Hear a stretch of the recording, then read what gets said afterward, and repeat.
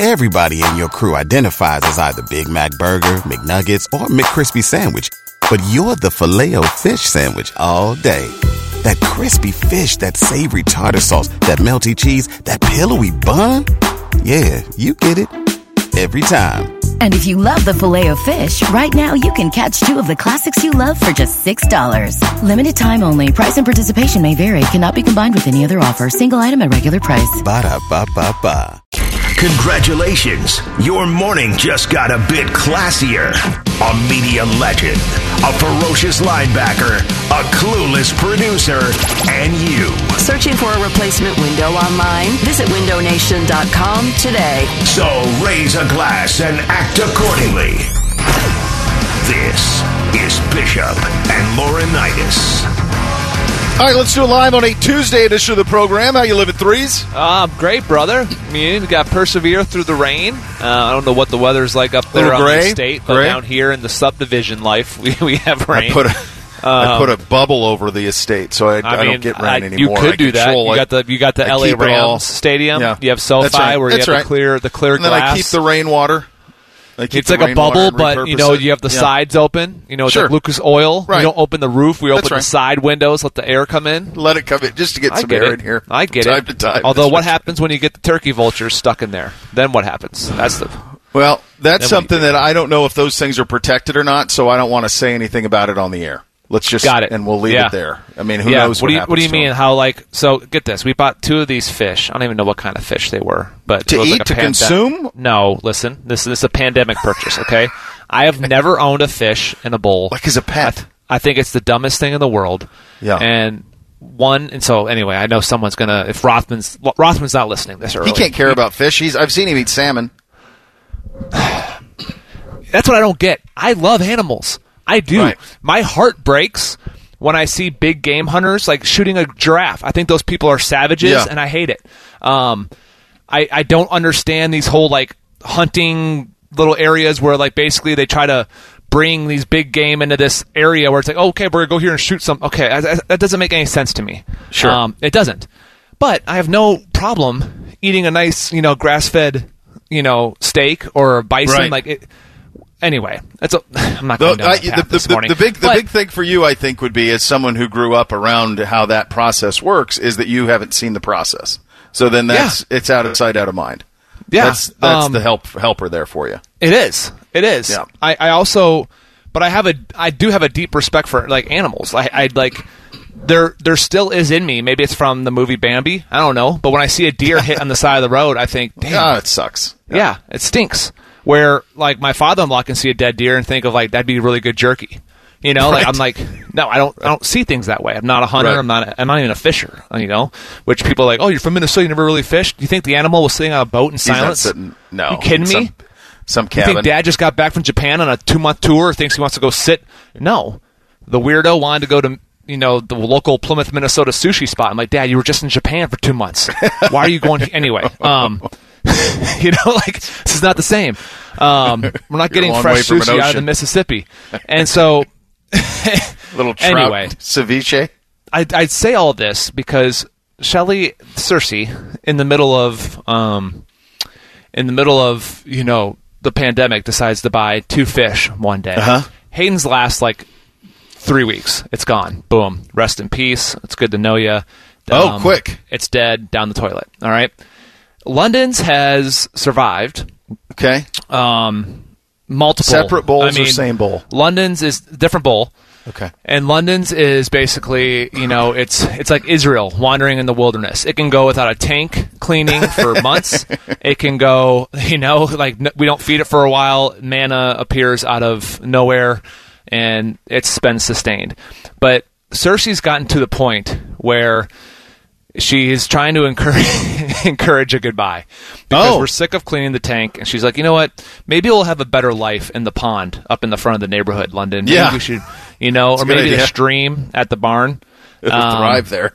It would stop it from thriving there. And I'm just like, I can't. I told her, I can't do it. I said, I can't do it. She goes, Dad, maybe you should take London and donate it to the pond in the front. I can't do it. Yeah. If you want to do it, you do it. That's where I'm at. That's where you're at. I'm glad it.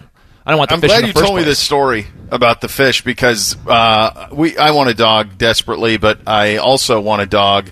I want to wait until we fence so that the dog has a place to run. Yes. And the boys want dogs, so we all want them. My wife's holding off. I think she's going to be a game sport of it, and I think that eventually it'll happen. We'll use AR, and we'll get one that, we'll get a rescue, and that's what we'll do. But I want to make sure everything's fenced so that I can send them out and they can cruise around, and they're not like confined, because that's how I grew up. Like the dogs ran free, and they had dog houses, and they really weren't in the house hardly at all. And people think that's crazy, but they weren't. They had dog houses that were connected to the garage, and that's how it worked. So that's the way it was. So I didn't grow up with a dog in the house. So in the meantime, though, we're not ready for that.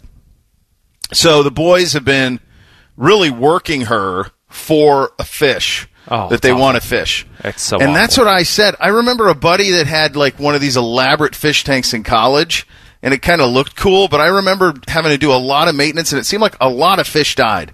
Yeah. And that could have just been the negligence of college, very possible. Yeah. But it just felt like it felt like I was scooping up dead fish a lot.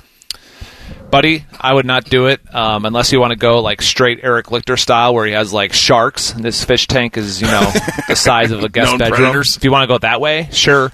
But no, it's awful. And anyway, that's what I'm my not a hunch fish was. fan. I'm with you on the fenced in yard. You have enough space over there to not really worry about a certain dog area, but we have a dedicated dog area for two reasons. One, it's like there's only when you have four, which I don't think we'll ever have four again. We'll have a max of one or two max in the future. But there's a couple things you have to keep in mind. If you have a dog, either you have to go up and pick up after it right away. Yeah. Or you run the risk of like, hey, boys are playing football in the backyard and, someone wants to do a little out and up and slips on the dog turd and now you got shoes and you're rinsing off the dog crap off the shoe. So you could do a small little dedicated area where it's like, hey, let's just turf it. It's a muddy day. It's spring. There's no way the dog can go outside and not bring in mud. So you have the turfed area so that they do the business there. It's easier to pick up. Boys don't have to worry about it. And, when you have a stretch like we've had the last 48 hours, that's all you're getting, guys. You're getting this little turfed area to go to the bathroom, and you're bringing it in. Why? Because you're just bringing in wet water. You're not bringing in wet mud, wood chips, all that. The other thing petitioning is for the dog to be permanently outside. That's what I'm trying to make happen. Don't say that too loud. You're lucky Rothman doesn't join till 11. Listen, we had dogs my whole life. They were outside. I get it. So did we.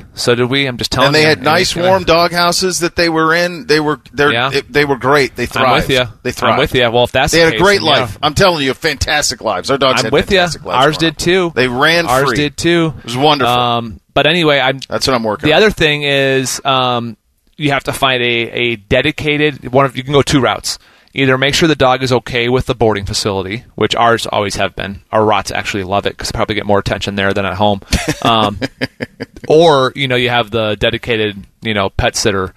And then it just adds, like, every vacation that we plan, it's like, okay, add in this amount of money for, Pet Palace or wherever they go. Point. Because you're not going on vacation. Even simple things, like this weekend, we're going up to Cleveland to the in-laws. And it's like, all right, hon, what do you want to do? Do you want to take the dogs or not? No, let's just take the dogs. It's 2 nights. Okay, so that means that we have to take the Navigator because we have to fit the 2 Rottweilers in the back, and then we have to make sure we pack the food for the dogs, and then we have to pack the small cage for the little dogs, and then it's just the whole thing. Make sure you get their leashes. Right. It's just, it's just a deal. It's something you got to consider. It becomes part of your family. It's part of I'm not discouraging. It's just that when I have family members who, like, my younger sister who likes to live a certain... Anyway, her financial situation would probably say, hey, you know what? Probably shouldn't undertake a dog right now. Right. But she has no, ability to say no to her son, my nephew. And so it's like, okay, you got the dog. Are you going to stay now? Or are you going to stay up to date with all the vaccines and everything? Yeah, you got to do it. Because this is a recurring... This is a recurring thing here, Anyway. It's so crazy. Like, we didn't vaccinate a dog ever. Right? They just lived in the woods. I actually knew people. I actually know. They just lived. My realtor in St. Louis the other dogs had that mindset. She's like, these dogs have somehow made it forever, and now you're going to try to convince me that they need a Bordetella shot and this and that and whatever. They thrived. Like, well, I don't know. If you go that route, if you go that route, you don't have to vaccinate. You don't have to, Yeah. But if you go that route, you're not going to be able to board them. So you might as well have somebody come house sit. Well, we didn't. So, they just ran. We didn't board them. I'm assuming we you would guys. go But away what'd you do on run. vacation? They just ran. They fended for themselves. Amazing. There weren't a whole lot of vacations either, Coach. Well, that's what I assumed. We weren't leaving. The Marlboro Man wasn't leaving the Ponderosa very often. It didn't happen much. Well, when you lived on a Ponderosa, why would you? I actually, it's pure I was joy. looking yesterday, by the way. I was looking yesterday on this is where I have an issue. I've been trying to live where my feet are, and I can't. I'm very bad at it. So I'm already looking at, like, I want to every decade I want to kind of celebrate our wedding anniversary in like a big way, like kind of renew your vows every 10 What an years. incredible kind of thing, romantic like you are. just basically have a celebration. Not even do it I don't even call it like a renew your vows, but just have like our closest family and friends go to one location and celebrate it. Yeah. And so yesterday I'm looking at spots in Montana because we both decided that if we're going to do it, I was like, it'd be great to go back to Bora Bora, but to be honest, it's not happening. The flight is so long, man. It's so long. That's a when you're young and no kids and you do it and you're like, wow, great place. God took a little extra time in Tahiti, but I'm not going back because that is a beast. So I'm like, man. Well, I tell you where you're going. You need to go to Paws Up. Montana. Paws Up Ranch. Or Rock Creek, either one. But Paws Up. See, That's I where knew you're I had going. to bring it up to you because a simple Google search does not do it justice. No. You're going to go to Paws Up. You're going to fly into Missoula. They're going to pick you up. You're going to go to Paws Up, and that's where you're going to do it. That's how it's going to happen. You're going to enjoy it. It's going to be fantastic. Yeah. And you can do everything that you want. You can do the activities for you that you like. Do I need to have Robert Kraft's money like he spent yesterday in order to get there? We'll get to Bob You get Kraft. a deal. You get a deal. You get a deal. But Robert Kraft was Oprah yesterday. He really was. What did you make of to me, there was a very clear message that was sent yesterday in NFL free agency. And it was, if you are a defensive end, we're getting to you first. Mm-hmm. And then if you are, for example, wide receivers, there's a lot of you to choose from. Yep. Be patient. By the way, this draft is loaded with them. There are too many wide receivers coming into the league to fit and fill the need of the teams. Yep. That's where I am with it. It's a tough spot to make a team. Like Rashard Higgins catches about everything that's thrown to him up in Cleveland, right? Yep. And I don't know where he's going to get money. I don't know. It might be limping back to the Browns. It might be on a minimum deal. This is what you have to weigh as a listen. Really tough. This is why Andrew Berry, I think, is elite at what he's done. Yeah. He has the ability to say to him, "Hey, we really like you, but we have other players that are like you that make, but we want you back at the right price. We want a D-end opposite Miles at the right price. We won't overpay. We won't overpay for any position. They went after Johnson. They wanted him. They targeted him. But it's not just the player. You're getting player plus. You're getting player plus leadership. Everyone that I've spoken to at the Rams was like, dude's a leader. Smart, instinctual, but he's a playmaker. Like he is a glue in the secondary. So what do you have in the secondary? A bunch of players who you're adding a talented player, but you're also adding a leader and a guy that can help Delpit, Greeny, Denzel. Like you're basically taking what you thought you were getting in leadership from Sendejo, and you're getting it in a younger, more talented playmaker, and you're putting that kind of glue. Yes, in the secondary. And it's a huge win. And they won't be bullied. They won't be bullied on salary in the defensive end market. No. No. I know they were in on that, and we'll get to their specifics in a second, but they're not going to be bullied in the market. And they have a lot of options now. I thought it was fascinating what happened. The New England situation was pretty crazy. I think what the Saints did with getting both quarterbacks locked in, and the Bears apparently just are in desperation mode trying to find some sort of quarterback option, and there aren't any. There's nothing out there for them. It's a wild time in the NFL, and it really picked up after we got off the air yesterday, including the Bengals doing something that it's to me is a bit of a head scratcher. It really is. In terms of what they did yesterday. We will get into that. We'll go over what the Browns did with John Johnson. Hear from Coach Holtman on the show a little bit later on as they get rolling and preparing for the NCAA tournament this weekend. It is Tuesday, so Uncle Dom will join us. Zach Jackson on the Browns front a little bit later. Off and running here. Bishop and Laurinaitis right here on the Fan. Head to 971thefan.com to listen on demand and subscribe to all our podcasts. Wasting time has never been easier. The Fan, Ohio sports destination. Pushing the limit of how many times you can say the word thing in one show. That's the next thing. That is the next thing. This is Bishop and Laurinaitis. Bishop and Laurinaitis right here on The Fan. And it's madness all March at Germain Toyota. You get their award-winning brand new Highlander, the 21 version, for just $322 per month for 36 months, or a beautiful Camry for $215 per month for 36 months. Both offers are good for those that qualify. They exclude tax titles and fees. So do what I did and go visit Germain Toyota just off I-70 at 5711 Scarborough Boulevard or online, germaintoyota.net. Tell Buddy that James sent you over. Great dude. You'll love him. Don't just call everybody Buddy. He'll get confused. You got to ask for Buddy. Do you think the Bengals panicked? I do. Here's what I don't understand. When we had Ben Baby on, he talked about the sack numbers for Carl Lawson, and I understand people get so enamored with sacks, which it seems like they did, right? Trey Hendrickson has all these sacks. But when we've talked to people at Pro Football Focus, they've consistently brought up Carl Lawson as, you look at their numbers, pressures, hits, he's right there. It reminds me when Robert Quinn had, Robert had the 1 year, 20 sacks with us, and the amazing thing about Rob that year was that we played the Atlanta Falcons and lost to them in that game in Atlanta, and Rob had one sack. Rob had about eight plays in that game, Bo, where he hit Matt Ryan. He had 8 QB hits. Yeah. And the whole point was that we were getting cussed out because of how we didn't play. Mm-hmm. Like how we weren't jumping things. And it was like, do you guys realize in coverage, if you made Matt Ryan clutch once, Rob legit has 6 sacks himself. Right. And those are the next level details as you watch like a game. It's not just the sacks, because a lot of times it could be somebody getting a sack, if you just look at a box score or numbers, that wasn't because of basically like you fell into a sack, right? There'd be plenty of times where you can get even myself, blitzing, there was a sack I got against Peyton Manning where I'm just literally supposed to set a pick for Robert, and because the guard came off to pay attention to Robert Quinn, they're not worried about my pass rush skill. Like, because there was a miscommunication, I ended up tripping into Peyton Manning, and Peyton gets scared and falls down, and boom, got a sack. I got up and danced. I was like, oh, yeah, boom, sack on Manning. But in reality, they were like, where the hell is Robert? It wasn't, they weren't worried about me. But, hell, I'll take it. Boom, I'll dance. Everyone can look at me. I did a lot, But that, Carl Lawson is a damn good edge rusher. Yeah. And he's young. And I'm not saying, and this isn't going to hate on Trey Hendrickson.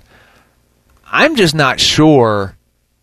As I listen to people at Pro Football Focus, and I'll admit I haven't watched every single snap of Trey Hendrickson, but I know what Cam Jordan is. I know what Sheldon Rankins does down there. I played with those guys. Davenport's a dude, and you just wonder how much of it was Trey Hendrick. I always get, but in the same respect, I'm going to hold myself to the same kind of logic here. I guess it comes down to my lack of respect. I'm going to preface it with saying it comes down to my lack of, not respect, my lack of trust in the Bengals organization to get things right. Is the respect that if you're going to let your player go, like the Saints let Trey Hendrickson go, that raises a red flag to me, right? Like, we found this guy in the 3rd round. Why are we letting him walk? Sometimes it's financial, right? The Saints don't have a ton of money. They're probably looking at their roster and they say, you know what, guys, we have to give Taysom Hill this really weird contract, and we want Jameis back too. Okay, They had to figure that out. DN is not our priority this year.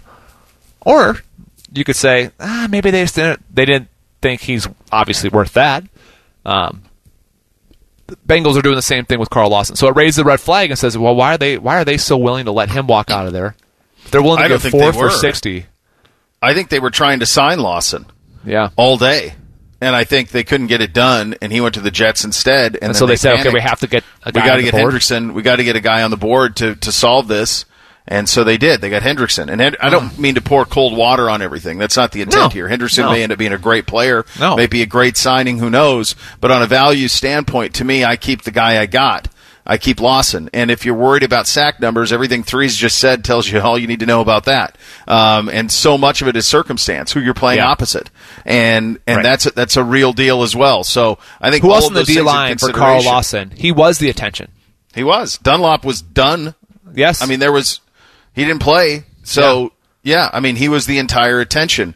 So that's why he was the guy that not just me, but I'm pretty sure the Browns coveted, was Lawson. Now, they were not going to get into a situation where they were going to pay $15, $16 million a year for a defensive end. They're not going to do that. Right. They thought safety was more important, so their priority was safety. That's something I had wrong, by the way. I thought the first priority would be defensive end, and I thought they'd pay more for it. They didn't. Could they limp into a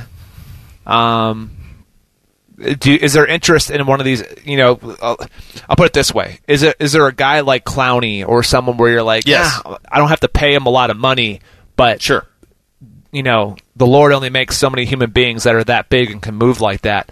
And he might take some plays off, and his production might not be there, but he's a lot cheaper. And if he's not the main focus, what could his production be if everyone's focusing on Miles? I mean, that could be some of the conversations.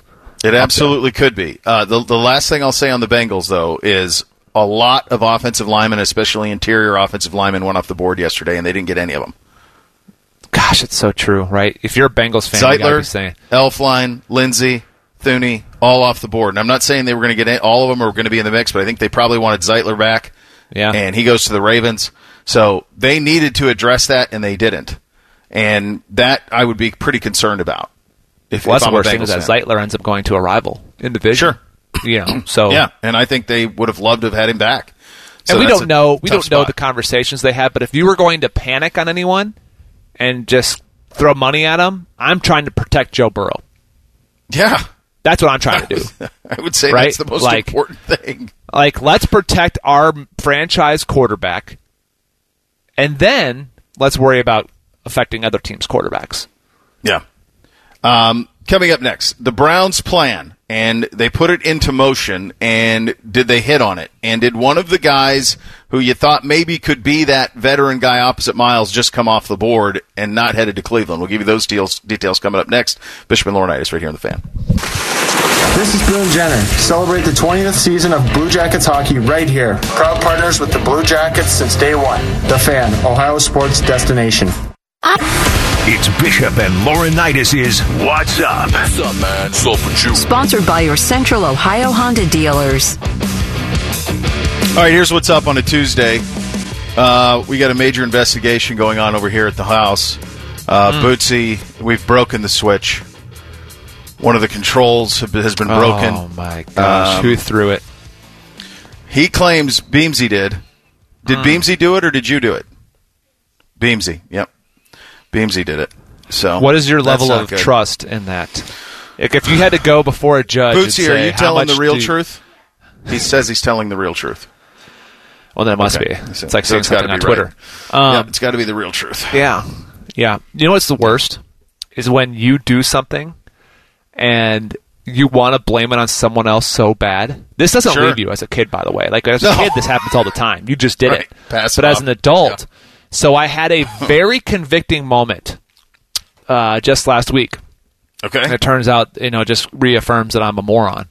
But I have some gardening appliances, or I guess devices you would say, like a backpack blower and a hedge trimmer that are Greenworks brand. It's the battery pack, 80 volt, boom. Yeah. And I don't use them a ton. That's why I'm like, I don't want to have, the gas mixture of oil and filling it all up. So the electric ones or the battery pack ones work really good, and they're strong. The blower's great. And anyway, so I was doing some trimming of the grasses, and I needed to charge my the battery, and so I put it on top of the trunk of the Tesla. Okay. And it's a heavy battery.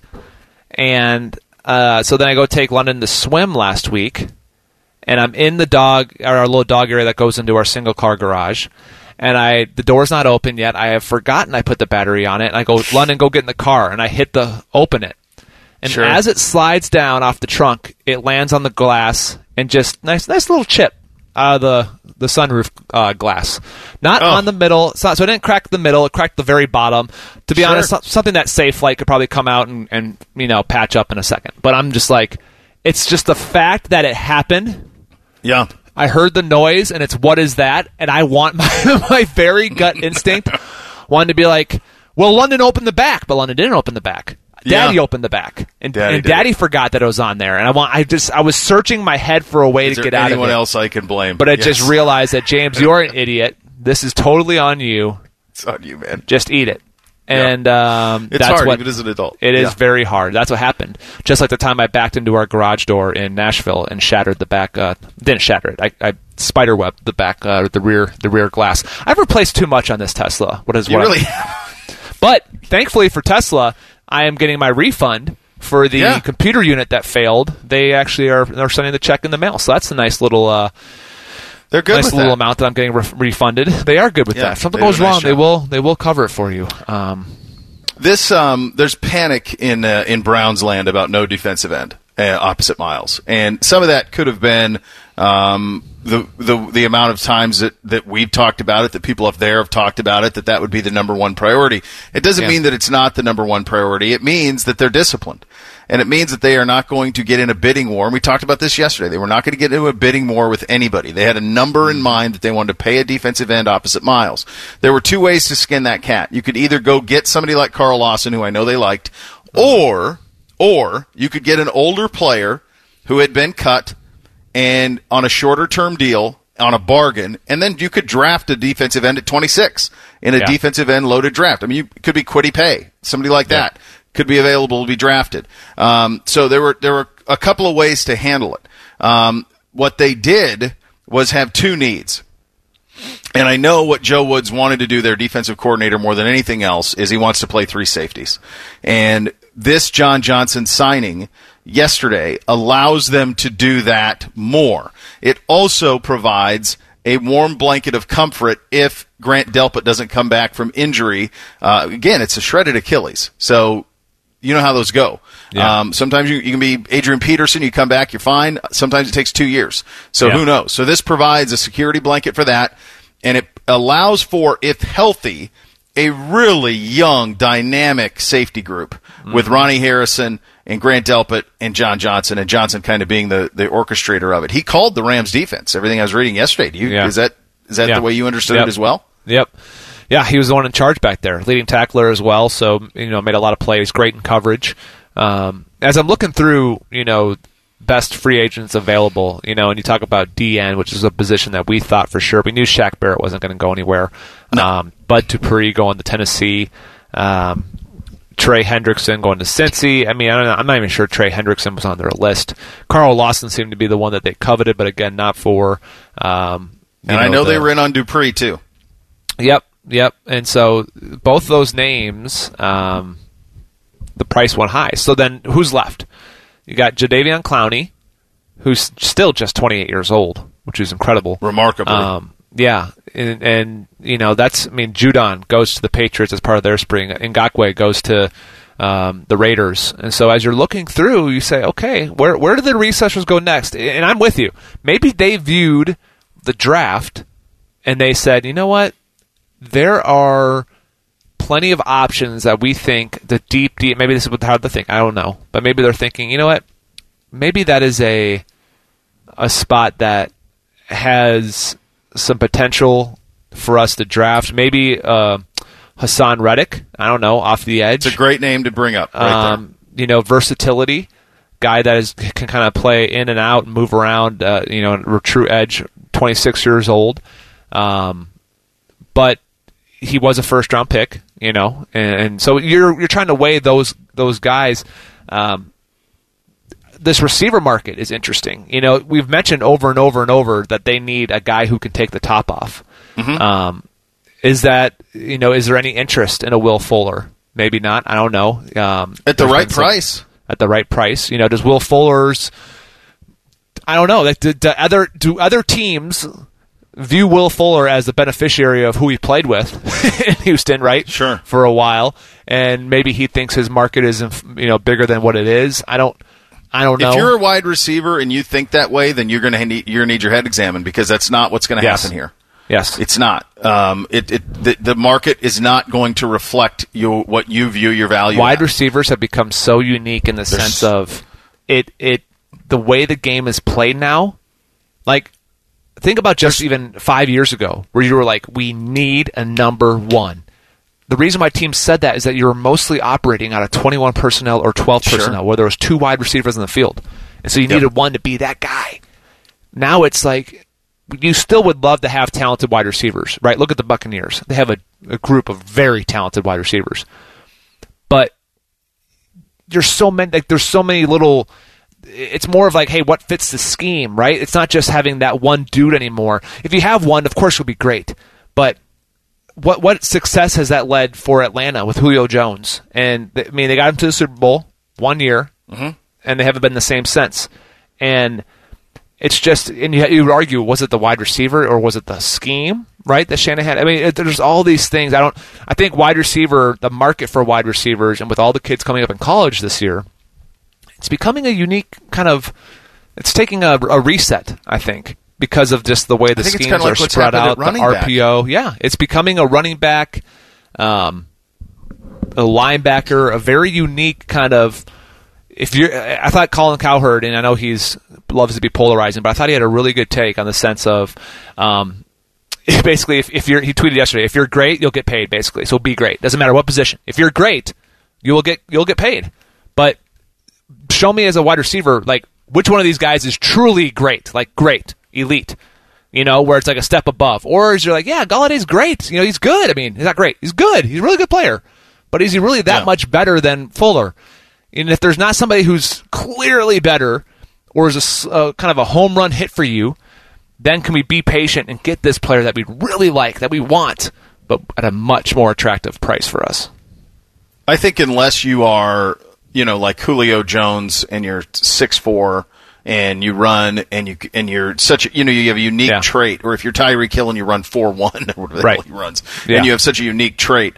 If you're those guys, you're always going to get paid. But for example, look at the Brown situation with Miles and Jarvis. Like those Jarvis and Odell. Yeah. Odell at the time of the contract was somebody who had unique traits. Yes. He no longer has them because of a bunch of injuries. Right. Jarvis makes a lot of money. He catches most everything thrown his way. He's a tremendous leader. I don't think those contracts would be handed out nowadays. I don't.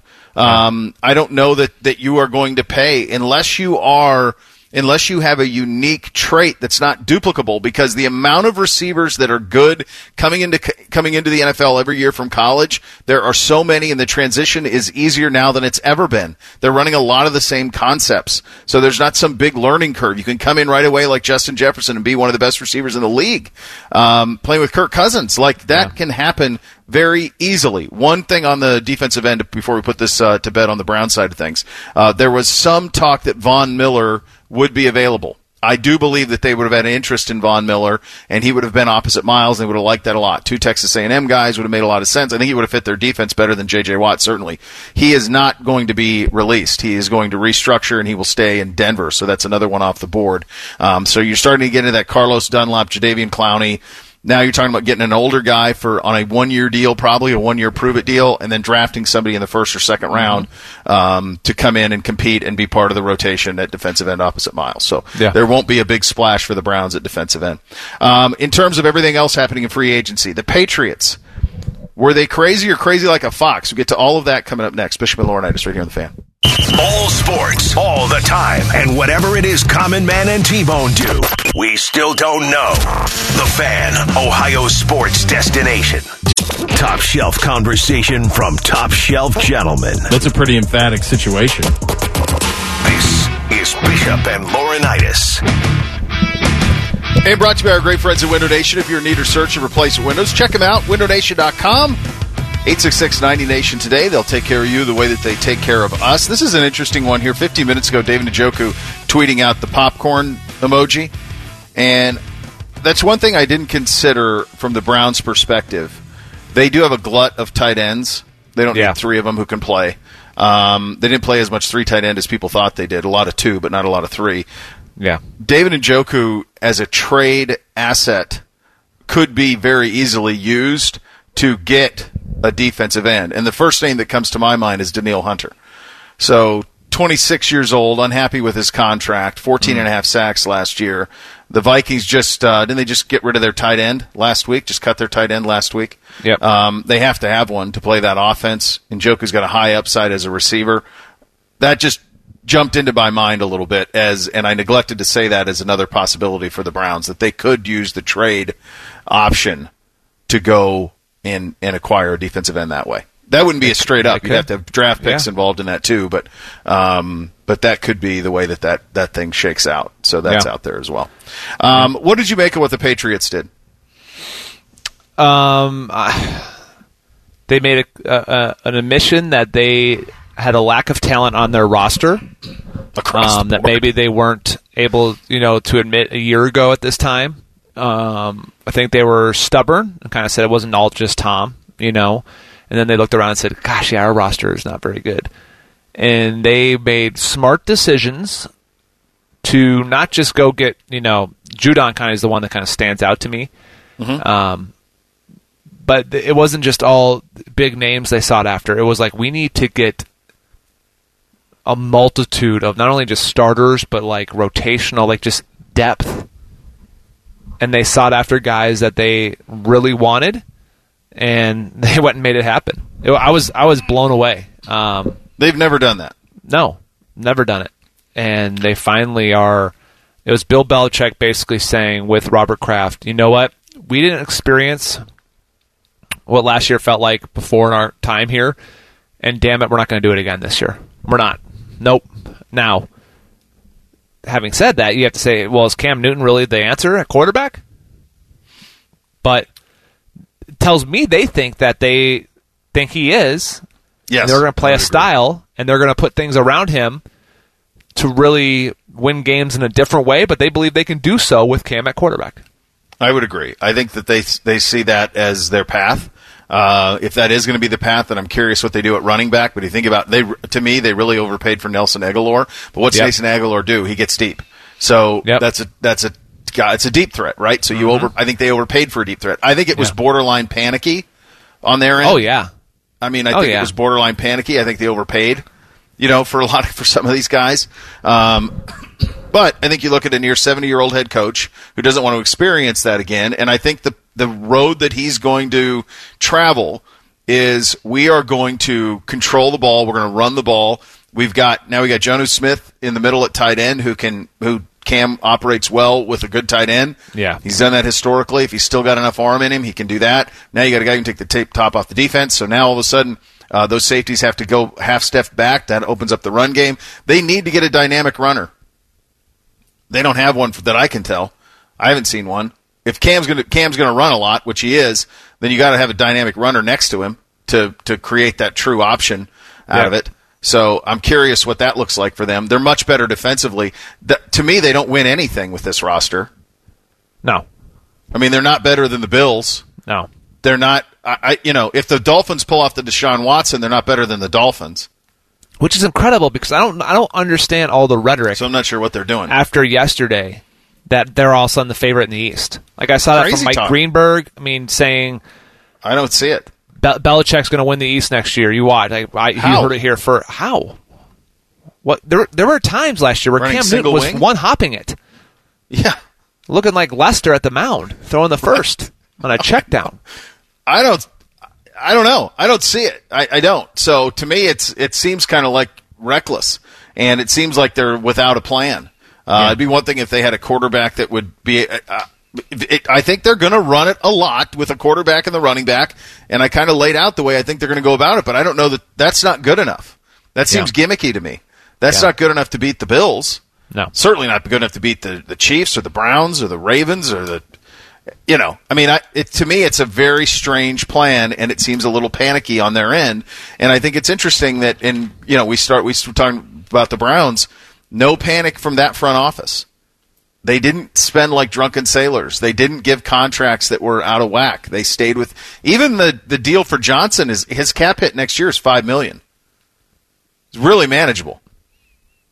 Really manageable deal. So they stayed within their parameters, and it seems like the Patriots spent drunkenly. We'll see by the time this is all said and done, but it's hard for me to imagine it resulting in them winning much of anything. But, we'll see. A lot of pressure on Belichick, I would say, for the first time. You better win. If you're going to spend all that on those players, you better win. Chris Holtmann and the Buckeyes better win as well. They will open up the big dance on Friday at 3 o'clock against Oral Roberts.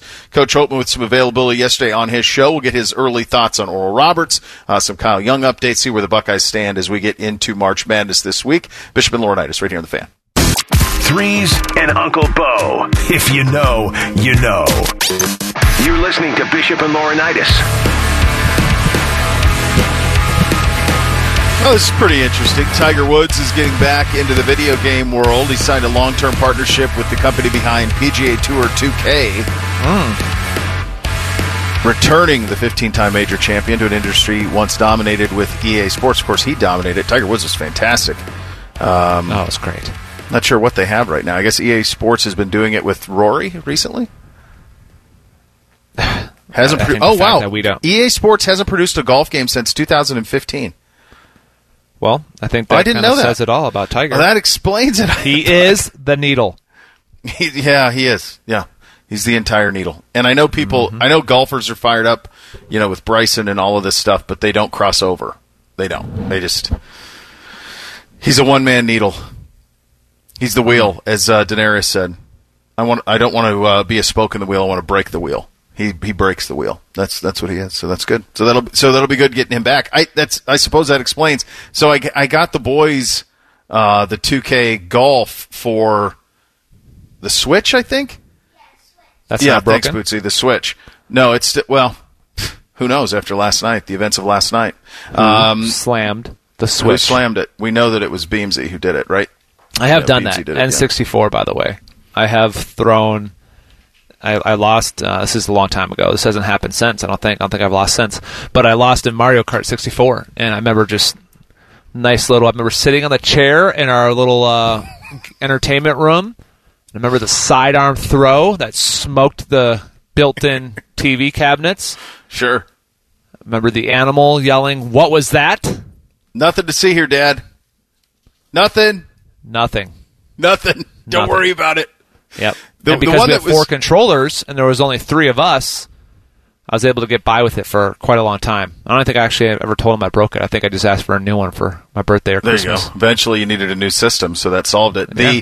The most frustrating, I never got into the Call of Duty Assassin's Creed world, but the hard one was always when you were in the middle of a dynasty, deep into a season, and you would lose late on NCAA, and you'd then have to make the decision, all right, am I going to do this real and try to win my way back through and somehow still get to the national championship and do it right, or am I going to reset this stupid thing and play this game again and then burn another hour of my life? That was always the decision that was a tough one to make in the moment. Another tough one to swallow is when you get to a certain point and you shut the game off in a hurry without saving your progress. That's always a... So that's in those open world games where that happens. Yep. The Red Dead Redemption and that stuff. Yeah. Where Yep. Back before everything was like automatic. Now it's all automatic saving, right? Like you complete something in one of those open world and it's like automatically saves. It's constantly, the bar. Okay, great. Thank you for saving my progress. Right. But when you like finally defeated somebody for the first time and you're like, yes, finally, I'm able to get past Bowser. Dude. That's a big deal when you get by Bowser. That's a big deal. Open up a lot of worlds. Yep. Dude, the Xbox Series X that the boys have, you can stop playing Madden, let's say. Yeah. You can come back in 2 days. Yeah. When you put it on, it picks up where you left off. Absolutely.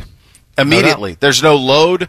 There's nothing. And I'm not even talking about like in the middle. I'm talking in the middle of a game. Yeah. You can turn off a game with 2 minutes left in the third quarter, go have dinner, turn the Xbox off. Yeah. Go have dinner, go to bed, next day go to school, rinse, repeat, turn it on the next night, and it picks up right where you left off. And then you have the choice. Do you want to keep playing this or do you want to – there's no load. Like it just goes.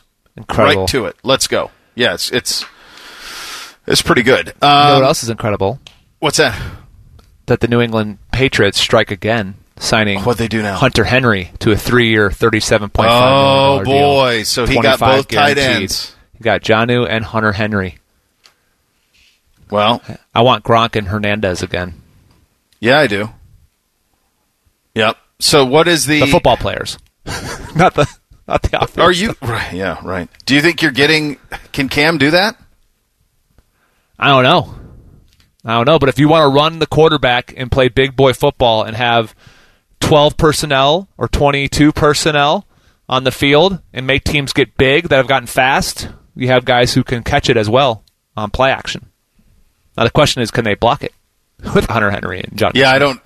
Yeah, that's yeah. And so, but they all don't. You think wouldn't Curtis Samuel make sense there? Absolutely, with all the things he can do. Yep. On a bargain deal, and then you draft a running back. Yep.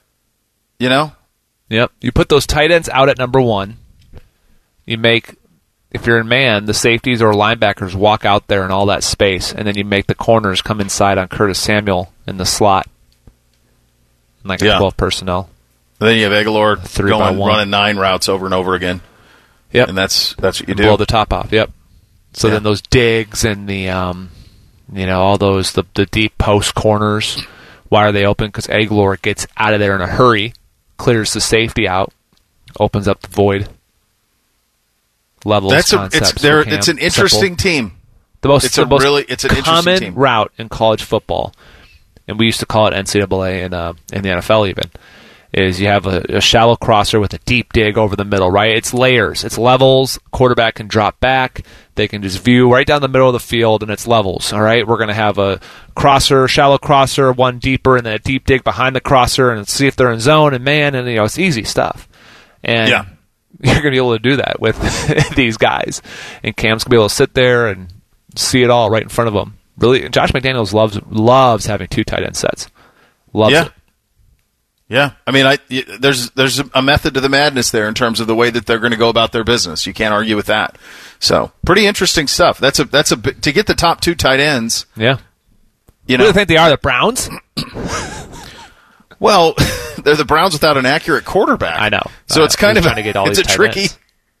Right? And they don't have Nick Chubb or Kareem Hunt, so they've got to have somebody who's going to run it to offset all of that to make it all work. But they're I think they're very clearly going to be very physical and say, all you guys who want to play 3 tight end or 3 safeties, fine, tackle this.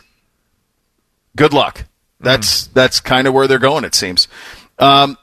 This NCAA tournament for Chris Holtmann starts Friday against Oral Roberts. Has the potential to be a springboard for the program. Since Coach Holtmann has been here, it has been a lot of fun. It has been this year really established as a legit program in the Big Ten. If you are going to stay at that level, you have to have some runs in March because that opens up some recruiting. And in a transition year for college basketball, which we've talked about a lot, which is where we are, this would be huge for them. You like what he's doing in recruiting. You like the young players. You think about the development, the fact that Michi is here, being able to experience all of this. How beneficial is that for a guy who's supposed to be a high school senior? Think about how experienced he'll be next year. Coach has been really smart with Michi, too. He doesn't play a lot of minutes, but the minutes he does play are high-pressure minutes, if you've noticed. Yeah. It's the last couple minutes of a half. It's in the middle of a stretch where it's key possessions here and there. So he's really throwing him into the fire. That will benefit Michi down the road. So a run here benefits tremendously the program, tremendously. Yeah. And I think he certainly is aware of that. And he's talking about remember, no tournament last year. So this is a new experience for a lot of his roster. Here's Coach Holtmann yesterday from his show talking about what this experience could be for the program. I think our older guys are going to have to lead the way and get our guys focused on the next thing. And then really the next thing is rest today. And then the next thing tomorrow will be getting ourselves a workout, getting moving. You know, the coaches are hard at work prepping for Oral Roberts and then who potentially could be next if we were to beat Oral Roberts. So we're doing all that stuff. But because the tournament got canceled last year and some of our guys, Justice Suing never played in the NCAA tournament at Cal. You know, E.J. Liddell didn't play last year, we would have been a 5 seed, but he didn't play in the tournament because it was canceled. Dwayne Washington played sparingly, just a little bit as a freshman. So it is interesting that we got some new faces, and what we're going to need is guys like C.J. Walker and older guys to lead the way. And in the tournament, the games come so quickly that you learn on the fly. I mean, you don't even really have time to think about it. It's such a rhythm. You play, you practice, you do availability, then you play again. Yeah. Then, I mean, they're in Indy now. They're there. They play Friday. They're going to stay there the whole time, so they're not even going to be traveling back and forth. You'll just stay over there, and it's just going to be a meat grind. It's going to be, honestly, a little bit like AAU, where you just go to a place for a weekend and wait it out. And that's what's going to happen, and everyone's going to be there. And I heard him yesterday saying that a lot of the teams are in their hotel, and that's what this is going to be. And they're going to meat grind it through. But this is going to be an incredible experience, and it will. I do think it'll set a bar for what we expect the program to be. Yeah. And I think what this program can be is I don't think it's right to expect that this program is Kentucky, Kansas, Duke, Carolina. It's never been that. We've got one national championship. It's never been that. It probably will never be that on that level. Yeah. It'll never be the most important thing on campus. It'll never be the most important thing in town. But I think you can be the level just below it. And I don't see any reason why you can't be similar to what Tom Izzo has done at Michigan State or what the consistency that they've had at Michigan in the last decade. I don't see any reason you can't be that. That should be what you aspire to be. Top 4 team in the Big Ten, consistently win the league, contend every once in a while for the Final Four, make a run at a national title once every 5 or 6 years. That should be, I think that's a very realistic expectation for this program. Thad had it there, got off the rails towards the end from a development standpoint. Yeah. Holtmann building it towards that and building it in a different way. Thad was very much recruiting the 5 stars and trying to be in that world, and he hit on them big time early in his career here, and then it started to dissipate a little bit. For Coach Holtmann, it's a little bit different process. He's not swinging for the 5-star kid from Indiana.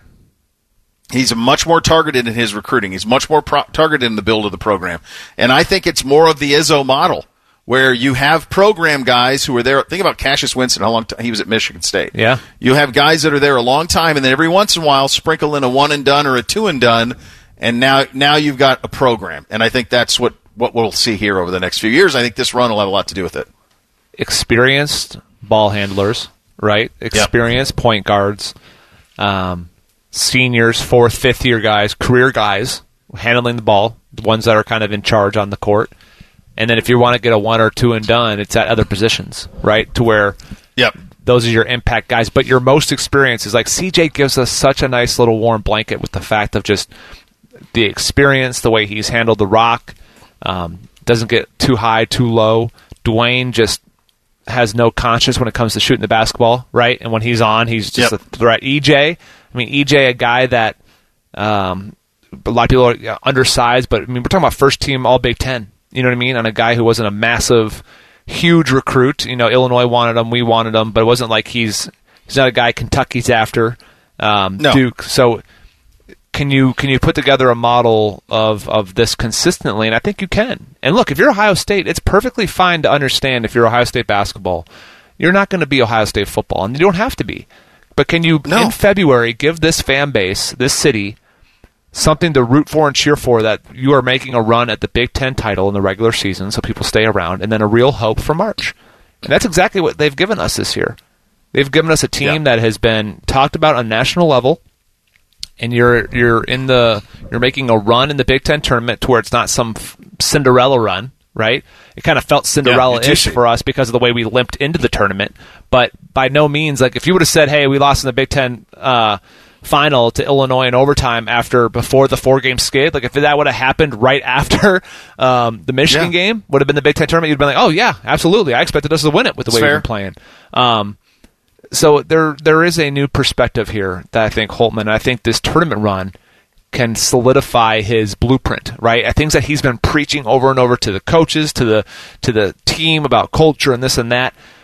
it's worked because they lost in the Big Ten championship game. But you make a run in March, and it's like, guys, look, the message is now cemented. It's the new norm. The culture is established firmly with a nice little run here. Yeah. No, it is. And now it's something that this is our program. This is who we are. Yep. And it'll go a long way towards that. I wanted to get this to you guys as well. Coach was asked yesterday about health, especially the update on Kyle Young. He had this to say. I don't have any new information for you. He's still being evaluated day to day. And I think right now we're optimistic that he's making progress. He was at the arena yesterday, but we just didn't want to put him out among all the noise and the action. But I think he's making progress. But in terms of what his availability will be, certainly I'm optimistic and hopeful, but I'm not sure what his availability is going to be right now. And I'll be very candid with you. I don't know what the college basketball protocols are on concussion. Like the NFL, it's a progress you got to make over and over and over again over a time before you can get cleared to play again. I don't know what it is in college basketball. Yeah. In terms of I don't getting either. back to play. I have no idea. He's had a couple of them now. So who would, on the first test, the baseline test, would intentionally miss answers so that if they ever did get in the NFL, they would pass. Yeah. Yeah. Smart. Which is not helping. Or not. Or not. Depending on which way you want to look at it. So a little bit of a red card day in the Big Ten yesterday. What do you make of the hirings and firings in the future of the league on the hardwood? We get to that coming up next. Then Tuesdays with Taberry coming up at the bottom of the hour. Bishop and Laurinaitis right here on The Fan. We know everything about you. We know you love the Buckeyes. We know you love the Jackets. We know you're wearing a red shirt. Just freak the hell out of someone. The Fan. The linebacker, the legend, the liquor cabinet. This is Bishop and Laurinaitis. The Daily Fan Poll, sponsored by Reichert Nissan. Today's fan poll, 970thefan.com. Do you consider Indiana a top-tier coaching job in college basketball? What do you think, Therese? A top tier. Top tier. No way. No. It's not Kansas. No. It's not Duke. It's not Carolina. It's not Kentucky. It's not. It's Nebraska football. It's not like that. Is it? I don't know. I think it's actually more negligent than that because Nebraska football has some recruiting disadvantages that Indiana basketball doesn't have. Indiana high school basketball is still really is it Tennessee football? Where they're in the South? Proximity to talent? Might be that. It might be Miami Hurricanes football. It might be Florida State. Florida State, except Florida State's won and Miami's won recently. That's true. In the last 20 years. Yeah. Tennessee might be right, except they were better. It's been a long time. Yeah, it's been a long time. They haven't won a national title since '86. They have been to the Final Four in the last 20 years or so. They've had some runs. They had the Jared Jeffries teams after Bob Knight was fired that made a little bit of a run. They've hired good coaches. Tom Crean won and was good at Marquette. Everybody wanted him, and it didn't work. Just could not consistently win there. He did have the Cody Zeller team that was with Oladipo that was a really good team. Yeah. And then they got Archie, who everybody wanted Archie. People at Ohio State wanted Archie, thinking that when Thad left, Archie was the perfect hire. He went to Indiana first. We ended up with Holtman. We're very happy with how that ended up. But I think that the problem is probably more about Indiana than it is about the coaches. I don't think Archie Miller forgot how to coach. I don't think, Tom Crean forgot how to coach. I think young kids, it's been a long time, man. It's been a long time. You're selling something there's a little UCLA basketball to it. It's been a long time since dominance has happened. UCLA last won the national title in '95. They got to the Final Four with Kevin Love and those guys. Ben Howland had them going a little bit, but I just don't know if it's better. It's a better spot than Nebraska football because if you get the best players in the state of Indiana every year, you should be able to be a contender in the Big Ten. Yeah. And the same isn't true at Nebraska. So that's the one thing that's a little different. Yeah, I think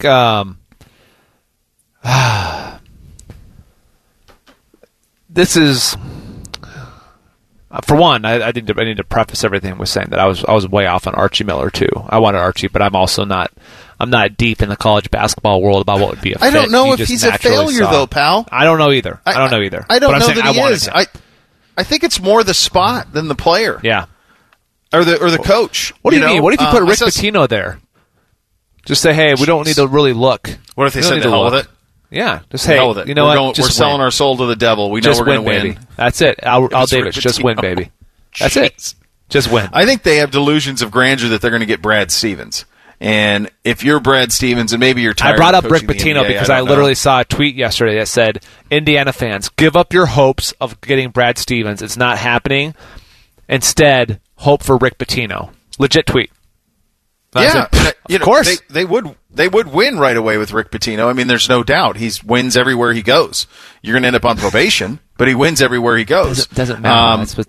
We'll worry about that. It doesn't. Right. Brad Stevens, just from, I don't know anything about the guy other than how good he was at Butler, and he's been pretty good in the NBA with the Celtics. He's done a nice job there. But if he does want to get back into the college game, just think about this, folks. Carolina is going to be open. Roy Williams can't coach forever. Mike Krzyzewski can't coach forever at Duke. So those are the two jobs that I would say if you're Brad Stevens. I know he has ties to Indiana and all of that, but those are the two jobs that I think I would be interested in.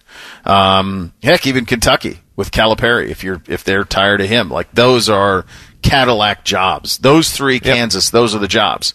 So that's probably, if he ever gets back into college, I would think that's the way he would go. I don't think that you want to take on the Herculean task of rebuilding Indiana basketball. It's tough. It has been proven over the last couple of decades. It's very difficult. And so much of their identity was built on, Bob Knight, who had the approach that he had, and something that even 30 years ago started to not play with younger athletes. They weren't taking it 30 years ago, so let alone that style and that identity. I just think there's a lot of bad mojo around the program. It's hard for me to see them finding their way back, no matter who they hire. It is good on a Tuesday when we can visit with our good buddy Dom Taberi. He joins us next for Tuesdays with Taberi. Bishop and Laurinaitis right here on The Fan. Time for the Chris Holtmann Daily Show. Brought to you locally on The Fan by Credit Union of Ohio and by the Stuckey Firm. This is the Chris Holtmann Daily Show, brought to you by Encova Insurance. Chris, it goes without saying, but you have to be incredibly proud of how your team performed in the Big Ten tournament, even though Sunday didn't turn out the way you would have liked it to. Yeah, no question, Paul.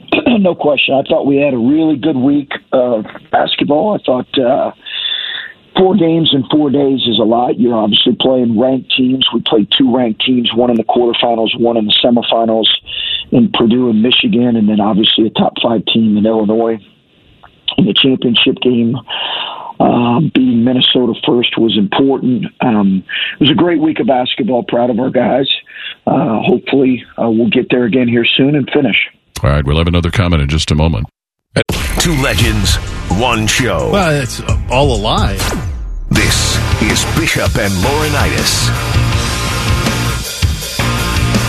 Well, Bishop James Laurinaitis with you on a Tuesday edition of the program. Time for Tuesdays with Taberi. And for that, we head out on the Brian Heating Cooling Systems fan guest hotline for our good buddy, 10TV legend Dom Taberi. Dommy, let me ask you, the reason I were talking about this at the top of the hour, what should Ohio State basketball be at its best? We've had these stretches of teams that have, the Jimmy Jackson teams, the Scooney Penn teams, the Diebler and Sullinger teams, the Conley Oden teams. You've had these flashes. Just one national title, though, since 1960. So what should it be?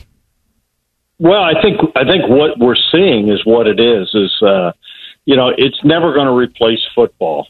But with that said, I mean, what Chris Holtmann was able to do this year and what he's been able to build, you think about what Thad Matta did when he was here. This is a competitive basketball program where they're going to compete for a Big Ten title every year and hopefully make noise in the NCAA tournament. I mean, I hear people say, this club's never going to be a blue blood like North Carolina or Duke or those kind of things. And, obviously, you got to start somewhere, but the big problem for Ohio State basketball, and at least from the fans, is there's this other little thing here in town called Ohio State football, and unfortunately, I think basketball is always going to take a bit of a back seat to that. But that doesn't mean that this team can't compete, and I fully expect this club to make a nice run in the NCAA tournament. Could they win it? Yeah, they could beat anyone. I mean, we've seen that all season long. Yeah. But I think Chris Holtmann understands where he is in the situation. I know Thad certainly got it, and they have an appreciation for the football program. And the thing that I think is interesting when you look at what Thad Matta, when he was here, and what Chris Holtmann is doing, they used the football program to help recruit the basketball program. I mean, the football Saturdays, you'd always see, you'll see those guys down on the sidelines with big-time recruits that they have in here. So, and you look at what Thad did early here, what he, you look up that one of that first recruiting classes he had with Odin and Conley and those guys, we haven't seen Holtmann recruit kind of like that, but the thing that's changed the whole thing with basketball, fellas, is this transfer portal. I mean, how many guys do they have here that have transferred into Ohio State? This is uncharted waters. So, and not only for basketball, for football too. Yeah. Dom, how many brackets do you fill out this time of year? Are you a one bracket guy, or do you hedge your bets? What do you got going on with the bracket? I mean, what is your style? Because for me, it's one. I got one. If I'm in multiple leagues, I'm running the same bracket. It's not the smart play, I don't believe, but I don't have time to be doing all these different scenarios. I just give me one bracket. What's your style come March? I'll probably do three to four. Just to change it up a little bit, because there's always those games. I mean, no one's perfect. No one's you're just trying to get in the money, James. You do this because it's fun, but you also, there's a pot of gold at the end of the rainbow, right? And it's nice to play that. So yeah, I mean, everyone in America is doing it. I have started looking at it. The games that always freak me out are those, like the 8 seeds and the 5 seeds and that, because you're going to see some of those clubs get beat. True or false, when I was at Channel 10, you always took off. If the Buckeyes weren't in, you always took off the Thursday, Friday, so I'd have to work the late shows. True or false? Well, that's probably true. If they weren't in. if they weren't in. Right. James, you and Moosey all of a sudden, hey, where's Dom and Moose today? Oh, we're going on at 11:45 because of a triple overtime game on the West Coast. That's a fun start time for the 11 o'clock news. Let me tell James one of my greatest memories ever. March 30th is going to be 40 years here, boys, and this is one of the greatest memories. Yeah, can you imagine that? Wow. Anyways, you remember our trip? We started in Pittsburgh. Mm-hmm. Then we went to Boston, and then we went to New Orleans, chasing Ohio State. That's when Sullinger was on the team. And my favorite memory from that whole thing is when you and I rode in the back seat of the car, and Klug drove us. And you got to explain to James who we were limousine. We were limousine. It was like we were in a limousine, and we decided we did social media all the way over from the back seat of the car while he was a soldier while the soldier drove us. So we go to photographer. Klug was our photographer. Great. Klug was great. So we go to leave. We got to drive to Pittsburgh to go cover it, and we get in the I think we were in the. I don't remember what we were driving over there, and Klug was like, "Well, who's going to ride in the front?" And we said, "Nobody. We're in the back. You're driving." So he chauffeured us to Pittsburgh. It was really fantastic. That trip also we dealt with the incredible fame of Scooney Penn in Boston, which was incredible. Like how beloved he was. You remember at the rental car place, like we were trying to get a rental car, there was confusion. All of a sudden, Scooney shows up. And the guy at the rental car place remembers Scooty because he was a high school legend in Boston. Here, whatever car you want, take what you need. Here you go, whatever you need, boys. Hey, the North End, that was the other one. There were real guys we saw down there. Those were real guys. Well, we did one night. We went and we ate at like 6 different restaurants. We ate one thing. We started with the. We had wedding soup at one place. We had antipasto at another, remember? And it just kind of, we just went all over in the North End, and we met some nice gentlemen. Some real men. Yeah, I would say how that goes. Hey, I wanted to ask you, because you've been one of the big proponents, and I just saw today the Crew put out this incredible thing with the Haslam Sports Group in Pizzuti and the living stuff that's going to happen around Crew Stadium, and obviously we see that thing going up and how spectacular it is. Can you believe that happened, Dom? I mean, that stadium is unbelievable. That development's going to be unbelievable. This thing was gone. It was gone. Yeah. It's absolutely, I mean, well, they wrote a book about it because there's never been any. You look at sports teams around America, men, they jump all over the place. NFL, I mean, it's here one day, the next day it's gone. And this, was set up from the beginning. I think when Precourt bought the team, he bought it with the intention of moving his club to Austin, Texas. And the fans said, you're not taking our team anywhere, and it blew up. And you think about what Dr. Pete Edwards and the Haslam family did, and now you see what they're building. I mean, it's right over by where our TV station is, and I see it going up every day, and it's going to be amazing. And, it really is a reward for the fans that said, hey, wait a minute, you're not taking our team. And, for some of the people, Bo, you've been a soccer purist from day one. You and I often talk about, the beautiful game. And the fact of the matter is, whether some of these folks say, oh, soccer's not good. It's here to stay. And, it's in this country. And I think it's finally found its footing here in America. And I think the sport's only going to grow now.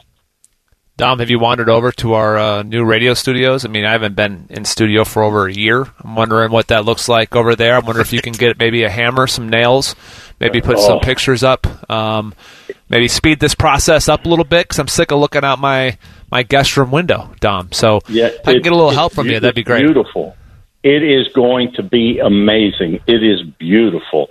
I mean, I go back there and just stand there and just go, oh, my God, this place is amazing. You guys are going to love it. It's fabulous. Absolutely. I'm hoping I can sneak in there. Not that I don't like being in the newsroom, but I would love to be back there with you guys. So we'll see. Tomfoolery. There'll be all sorts of tomfoolery if we do that. Yeah, that'll be a good time.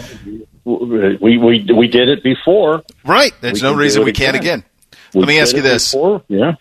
I'll get you out of here on this. St. Paddy's Day tomorrow. Obviously, a proud Italian gentleman such as yourself, but I know you partake in all sorts of festivities. St. Paddy's Day for Uncle Dom. Where do you go? What's the spread? What is there? Are you a Guinness man? Do you have a little Bushmills? What do you do? Let me tell you something, Bo. Do you have an Instapot? Yeah. Okay, I'm going to tell you what. Get your Instapot out. Go get yourself some chuck roast. Cube it up. Throw that bad boy in there. Get yourself a little bit of some beef stock and throw in a bottle of Guinness beer, some potatoes, some vegetables, and you know what? You close that sucker up, cook it for 30 minutes, and I'll tell you what, you have the best Irish beef stew ever. And it's so easy. I love the Instapot. Do you have one yet, James? Of course. Absolutely. What, are we hard at having Instapots? Of course we have Instapots around here. Well, I just wanted to make sure. I didn't know what they were, and I'm going, I don't know that I want one of these. What do you, I got a crock pot. Oh, no, it's life-changing. Yeah. 30 minutes, you can make anything. Life-changing, I'm telling you. You could put a rat in there and cook it, and it would taste good. Okay. That's a little too far. I'm telling you. I get it. Olive oil, too, would make anything taste good. Well, that's a fact. That's absolutely. Think about it. I mean, olive oil it's the greatest. What's the best ingredient ever? It has to be olive oil. Everything. I use it every day in everything I cook. Every day, anything. I drink it sometimes. You can sip it. It's good for you. You can sip it. Good for you to do that. We win so much every time we get to have a little Tuesdays with you, my friend. Thanks for your time today. I love you guys. Thank you very much. All right, that is the great Dom Tiberi, who we love tremendously, joining us on Tuesdays with Tiberi. We hit Thing or Not a Thing up next. Bishop and Laurinaitis right here on The Fan. The only radio station still operating with an active booze cart. I'm drunk right now. No, I'm not. Yes, I am. The Fan, Ohio sports destination. Two guys who love to see it. This is Bishop and Laurinaitis. Hey, it's time for a little Thing or Not a Thing. Bodie's here. Hit it, Bodes. Bishop and Laurinaitis. Thing or Not a Thing? Sponsored by Geico Insurance. All right, guys. Yesterday, the ACC eliminated its intra-conference rule, which forced student athletes to sit out for 1 year if they were transferring from one ACC school to another. Thing or not a thing? Huge. This is going to be a problem. And if somebody does not get their hands around the power, if the NCAA, the emperor has no clothes. Yep. They have no say. If you're going to have conferences deciding eligibility rules arbitrarily, then you're worthless at that point. Yep. And they are anyway. But I mean, that's a big deal, man. Absolutely. Oh, I'm at NC. Oh, no, I want to go to Duke. I'm out. Okay. I mean, it's creating a. I don't want to say it's an unfair. Man, I'm not sure this is really an unfair playing field. Regardless, NCAA, show some leadership. Get out ahead of it. I mean, they're so reactionary, man. It literally here's what I've come to. Happen. They are so reactionary on everything except the March Madness and how they can make money. If it doesn't have to do with making money, there's a bunch of old guys. Yep. There's a bunch of old guys trying to make their last millions with no thought into what's coming next and no real interest in trying to solve They don't care about how to be a part of this whole thing going forward.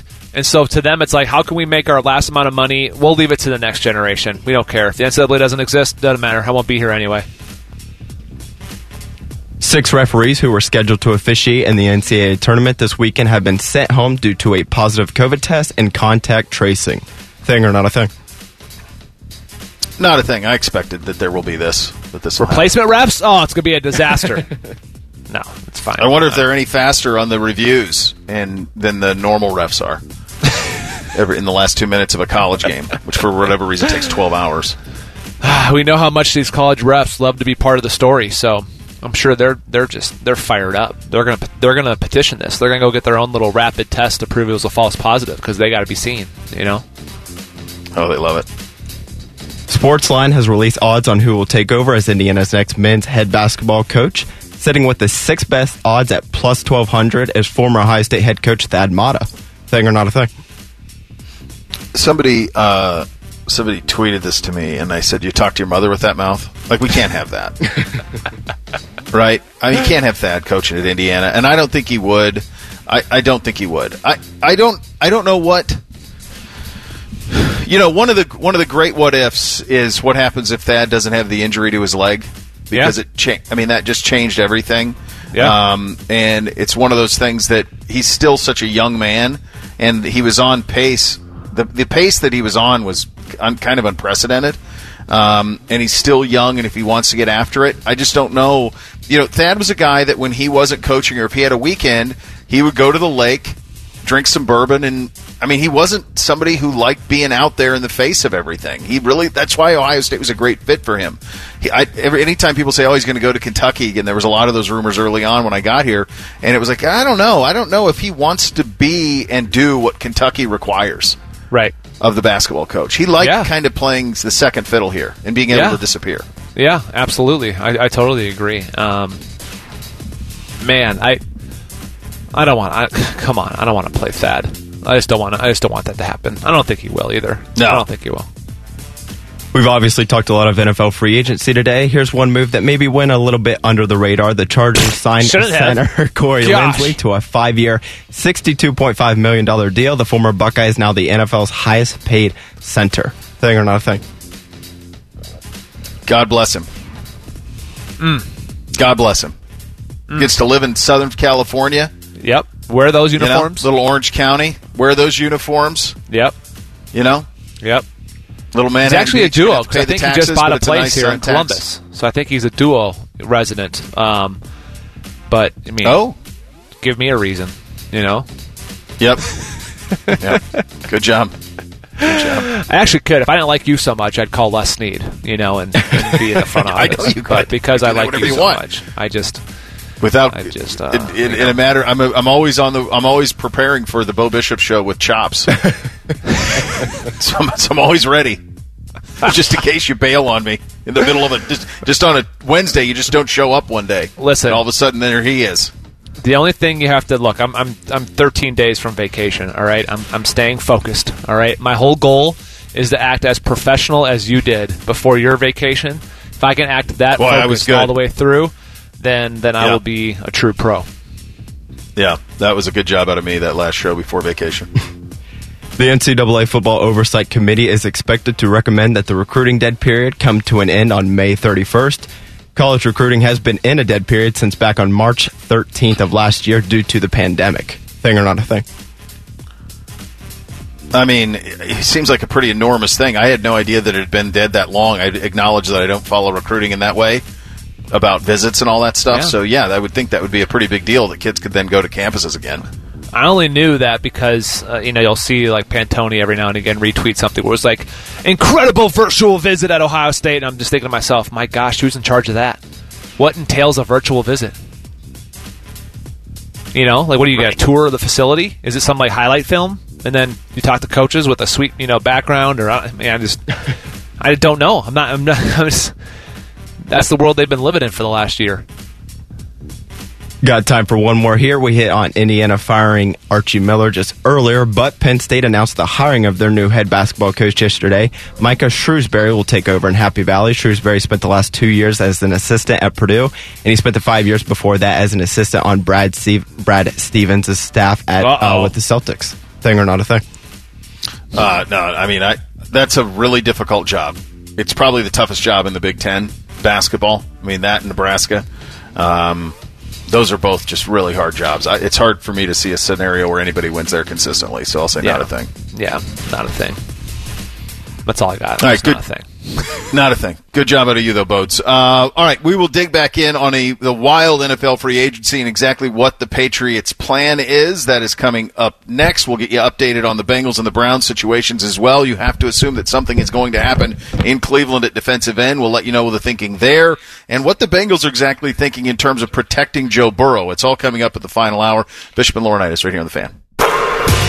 This is Ohio State basketball coach Chris Holtmann on your home for Buckeye basketball, The Fan. The Fan. Ohio's sports destination. Well-dressed, well-spoken, but never, ever a well-drink. How about chaos? Insanity. Absolute insanity. You are listening to Bishop and Laurinaitis.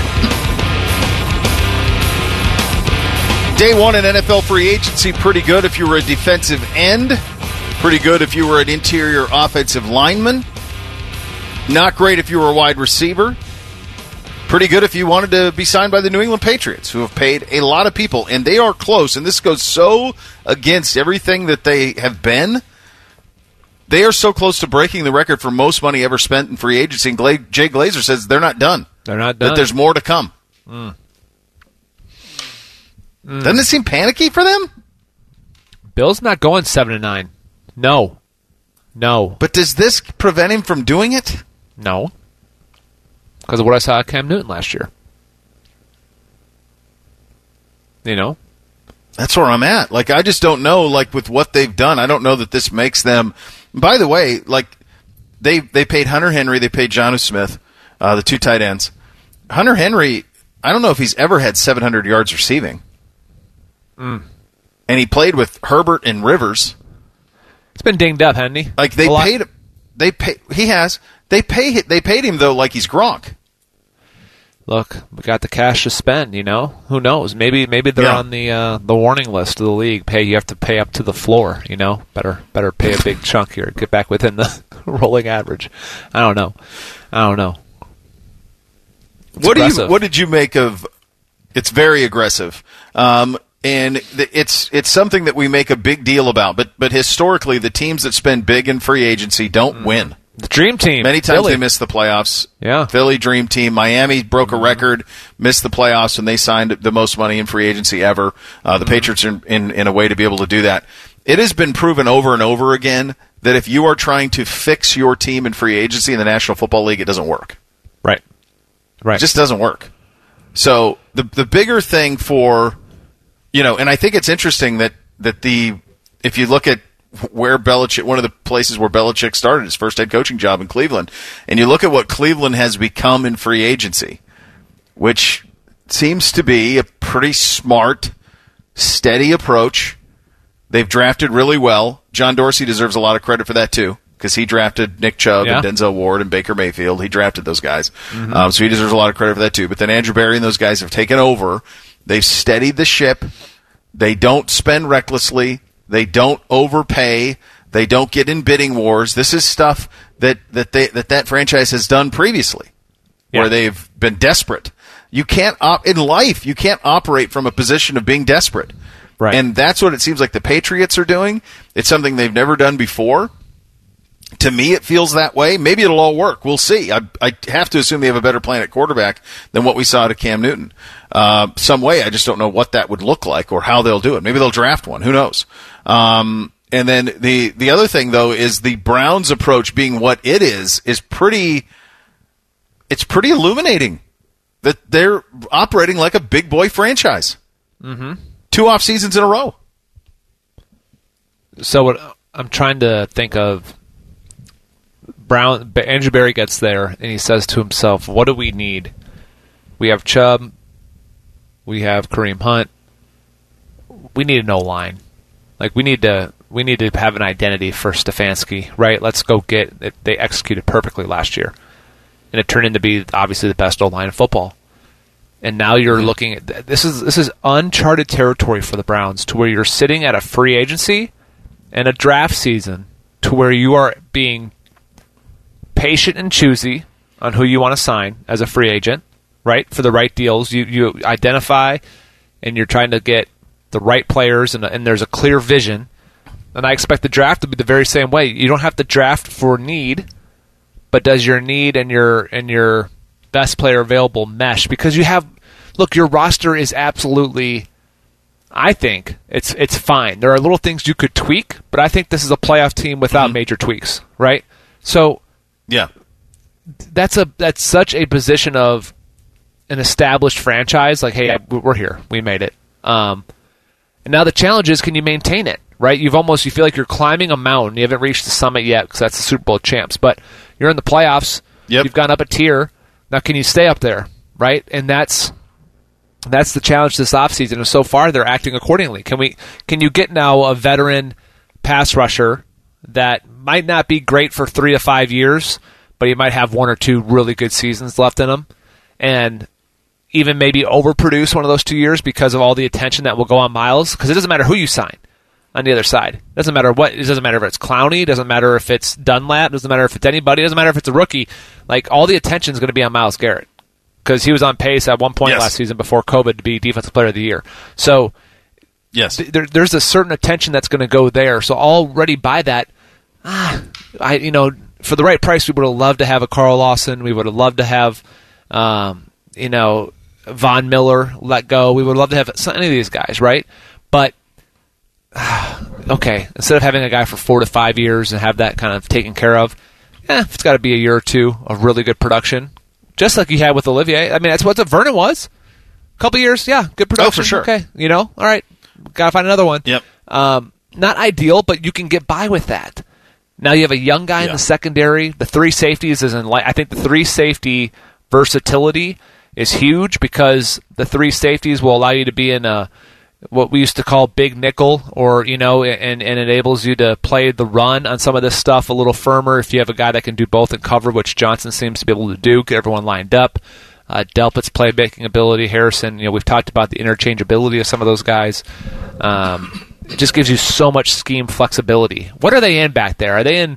Is this nickel? Is this big nickel, or is it? We used to have a package called Cobra, which you would have thought was just big nickel. And it's their teams are going to have to struggle to identify your personnel. Who's lined up where, and if they're interchangeable. Well, is he the nickel in this stat, or is he the dime? What is he? Is he a safety? Is he a free, or is he just a number? Is he nameless, faceless? Like, you're making offenses then struggle to identify who's where and what you're trying to do. So they took care of that. In a perfect world, you'd have a burner somewhere inexpensive. Is that draft? Is that here? I mean, gosh, who knows? Is that a second-round pick? They have a plan, and I think that's what's just comforting as a Browns fan is that, you know what? I'm sure a lot of people wanted a DN opposite, right? You could tell that from the love for J.J. Watt, who can't help himself. He even has to tweet out a picture of someone finding his ball. He can't. He can't help himself. Guy, I found your ball on the 11th hole. I didn't slice one on the 11th. I sliced one on the 13th, but it has to count for something. I hit it so damn far, I went 2 holes over. Good job, JJ. Great job. Can't help yourself. He loves it. Anyway. He loves it. Yeah, he does. It's amazing. But there was a want, and there's a need, but there was a want from Browns fans. But in the past, I think maybe old Browns, like how it started, where it is now, those little things, the memes that are on online. For sure. How it started, it'd be fans freaking out. Like, why didn't we sign him? I'm not like that now. Now I'm like, they got a plan, and they'll execute it. No, and they've done this negatively in the past. Think about Dwayne Bowe or Paul Kruger, where they've overpaid for guys because they had to. They don't have to do that anymore. And there's reporting that that Johnson had better offers elsewhere, and he took less to play in Cleveland because he liked what was being built there. You mentioned that big nickel, what Johnson will be able to do for that, and he's good at this, and Delpit and Harrison are really good at this. They all can blitz at a pretty high level. Delpit was an incredible blitzer at LSU, especially in his sophomore year. Harrison can do that at a high level. So that's the confusion that Joe Woods wants to create. Who's staying? Who's coming? I don't know every time, and I think he wants to play those three safeties. I got this question for you on social from Tyler. He said, what's more impactful to a defense? This is in respect to the Browns situation. A second stud defensive end to free up your all-pro D-end or a stud safety? And then he also wanted to know, what was your opinion on the Browns loading up on the front end to the back end of the defense as a marquee linebacker? Does he understand the philosophy the Browns are obviously employing? Well, for one, I don't know what you think this is. This isn't Hey Guys, right? You can't just tweet in and drop questions on me out of nowhere. No, I think it's tomorrow. It is. Look, the Browns, for me, I'm always going D-line. I'm going D-line first. Now, you can't also overpay for that. This is where, if you said, hey, all things equal, right? If you're going to get a very favorable deal between a safety and a DN, I'm going DN all the time. I just think there is I've lived that life as far as being behind. We had deficiencies, but our defense at one point at the Rams was all predicated, and Jeff Fisher, say what you want about him, but he was going to build through the defensive line first. That's why our attention was, our ends were Chris Long and Robert Quinn. When Robert had 20 and Chris would get you 13, 14 a year. At D-tackle, we had Michael Brockers and Aaron Donald. We had Kendall Langford at one time as well in that mix, who came over from Miami. Big, tall dude. Eugene Sims and Will Hayes were our backup DNs. We could rotate through legit 8 dudes. I remember, there was one game where Eugene had 3 sacks on Russ. We just had a D-line that could just go. And when you do that, it opens up everything in the back end. To where there'd be coverage busts that would happen, but it didn't matter because Aaron or Rob would get there, or Chris. I think that's what you see. When you watch the Buccaneers against Pat Mahomes, when the quarterback is running for their lives, it doesn't matter what the secondary is like. Would anyone look at the Buccaneers secondary and say, "Oh man, I got to have those corners. I got to overpay for it"? No, but they're not asked to do a ton because of the way that D line operated. So I'm always going D line first. But I'm also not going to overpay. And I think what you're seeing here is you're seeing a real-life NFL GM at work in Barry. And I think you're seeing what has happened up in New England seems like James Laurinaitis is playing on franchise mode in Madden. I'm just trying to sign everybody. Just give me everybody. Just give me everybody. I'm just trying to get there is and it's not saying, I'm saying all that, and I don't dislike what the Browns did. I think the market made the decision for them. The market and what people were willing to pay those other pass rushers told them, you know what, we're not comfortable going there, but we do have this safety here that we identified as well, and he is in an area that we're comfortable with. And that's what they chose. Our secondary then was solid too. I don't know how we didn't win more games. It was me and Ogletree at linebacker. Mark Barron came and played, but we had T.J. McDonald out of USC as our strong. That guy was nuts. T.J. McDonald, you could throw him in. He'd concuss a guard. Rodney McLeod was our free, and then Janoris Jenkins and Tremaine Johnson. Tremaine kind of tailed off when he went to the Jets and got paid big time. But anyway. And the Marcus Joyner was our nickel. How did we ever be 7-9 all the time? Oh, we couldn't score. Couldn't score. So to answer the question, I'm always going D-line, but I don't think it's an either or. I don't want to paint in a bad picture as if the Browns made the wrong choice, because I don't think they did. No, and I think there's a couple of different ways. We'll have Zach Jackson on here at the bottom of the hour. There's different ways to attack this. You could have gone big in free agency. They still have an ability to do a trade if they want to. They do have David Njoku, who's a nice asset, and they do have picks. Like, how would you feel about it if they get Danielle Hunter back and they got rid of Njoku, and you're saying, oh, okay. Now, how does that change your mind about what happened yesterday? I think we have to sometimes, the instant reaction. It's crazy, but I just trust what Andrew Berry is doing. I just think he has a plan. I think he's incredibly disciplined, and I think that it'll all work out. And I think there are numbers that he wouldn't want to reach with some of these DNs, and he didn't. So he moved on. And they can do it through trade. They can do it through, a veteran, Carlos Dunlap, somebody like that.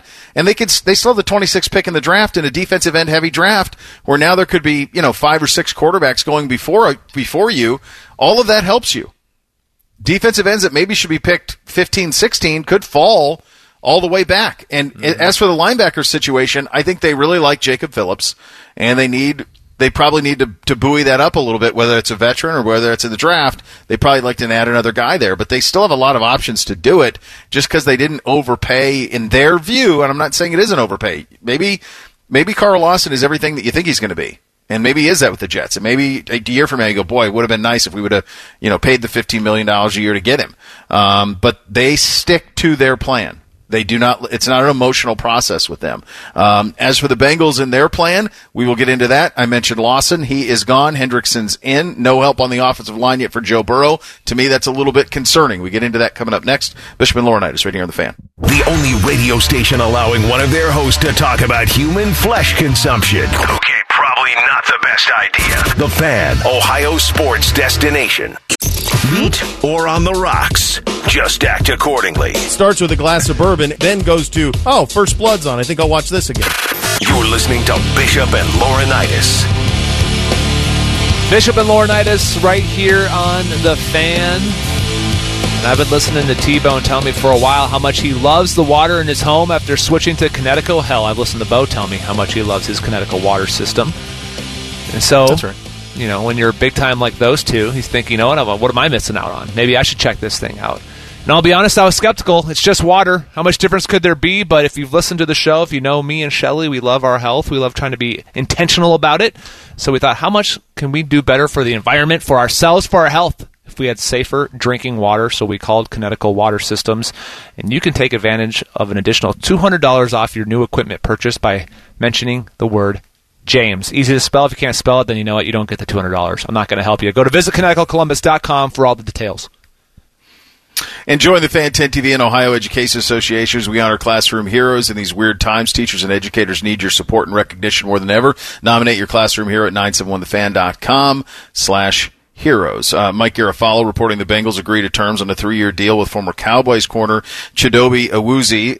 Cincinnati continuing to make moves on defense, he writes. They like the former second-rounder's athleticism and consistency. You add that with Trey Hendrickson, the deal that got done yesterday, 4 years, $60 on that. They, by all reports, they were in on Carl Lawson and wanted to retain him and turn to Hendrickson after on a longer deal. I'm not crazy about it. I'm also not crazy that they haven't done anything in their offensive line to protect Joe Burrow, because that is, to me, would be my job. I would look at it. If I were the Bengals, I would view this the way that Andrew Berry viewed it last year with Baker. Yeah. We got to get better at tackle. And our interior offensive line in Cleveland was good. We got to get better at tackle. We're going to sign the best right tackle. They did in Jack Conklin. He ends up being an all-pro, and you draft Jedrick Wills. Problem solved in one offseason. If I were the Bengals, that's what I would have done. Yeah, absolutely. This doesn't make any sense. Like, your resources should not be going over there. Like, your main job is to protect Joe Burrow. And that's shoring up. And we've heard over and over the interior of that offensive line has been weak spots from guests that we've had on. And a couple of them that we know really well that are head scratchers for us here in town, right, and why it hasn't worked out. But for whatever reason, it hasn't worked out. And so how do we get guys there, bodies there, to protect our most important player by far? And for whatever reason, they've gone a totally different route. I don't know if... Look, you should have copy-pasted, like you said, the Browns strategy of get one in free agency and draft Sewell. Get both. Yeah. And you'd be sitting really pretty and be like, you know what, we have two guys that are going to be anchors for this thing, and then you have the rest of the guys kind of plug and interchangeable and all those things. But it just doesn't make sense right now. No, it doesn't. Today is obviously March 16th, so that is at 316 Day, of course, Steve Austin, the great Stone Cold. Where do you put his entrance music in the all-time entrance music list? It's a good one. It's up there. Instantly recognizable. Gosh, we could do a whole. I think we have a show idea. I think we have a segment idea. I mean, for it'll be a whole show future. Right there. What am I wasting 5 minutes for? If you did a whole bracket on just it's really good. Musics, like most recognizable, like he comes to mind, and like this is the era where people didn't change it. Like now you'll have stars like Randy Orton has changed it a couple times.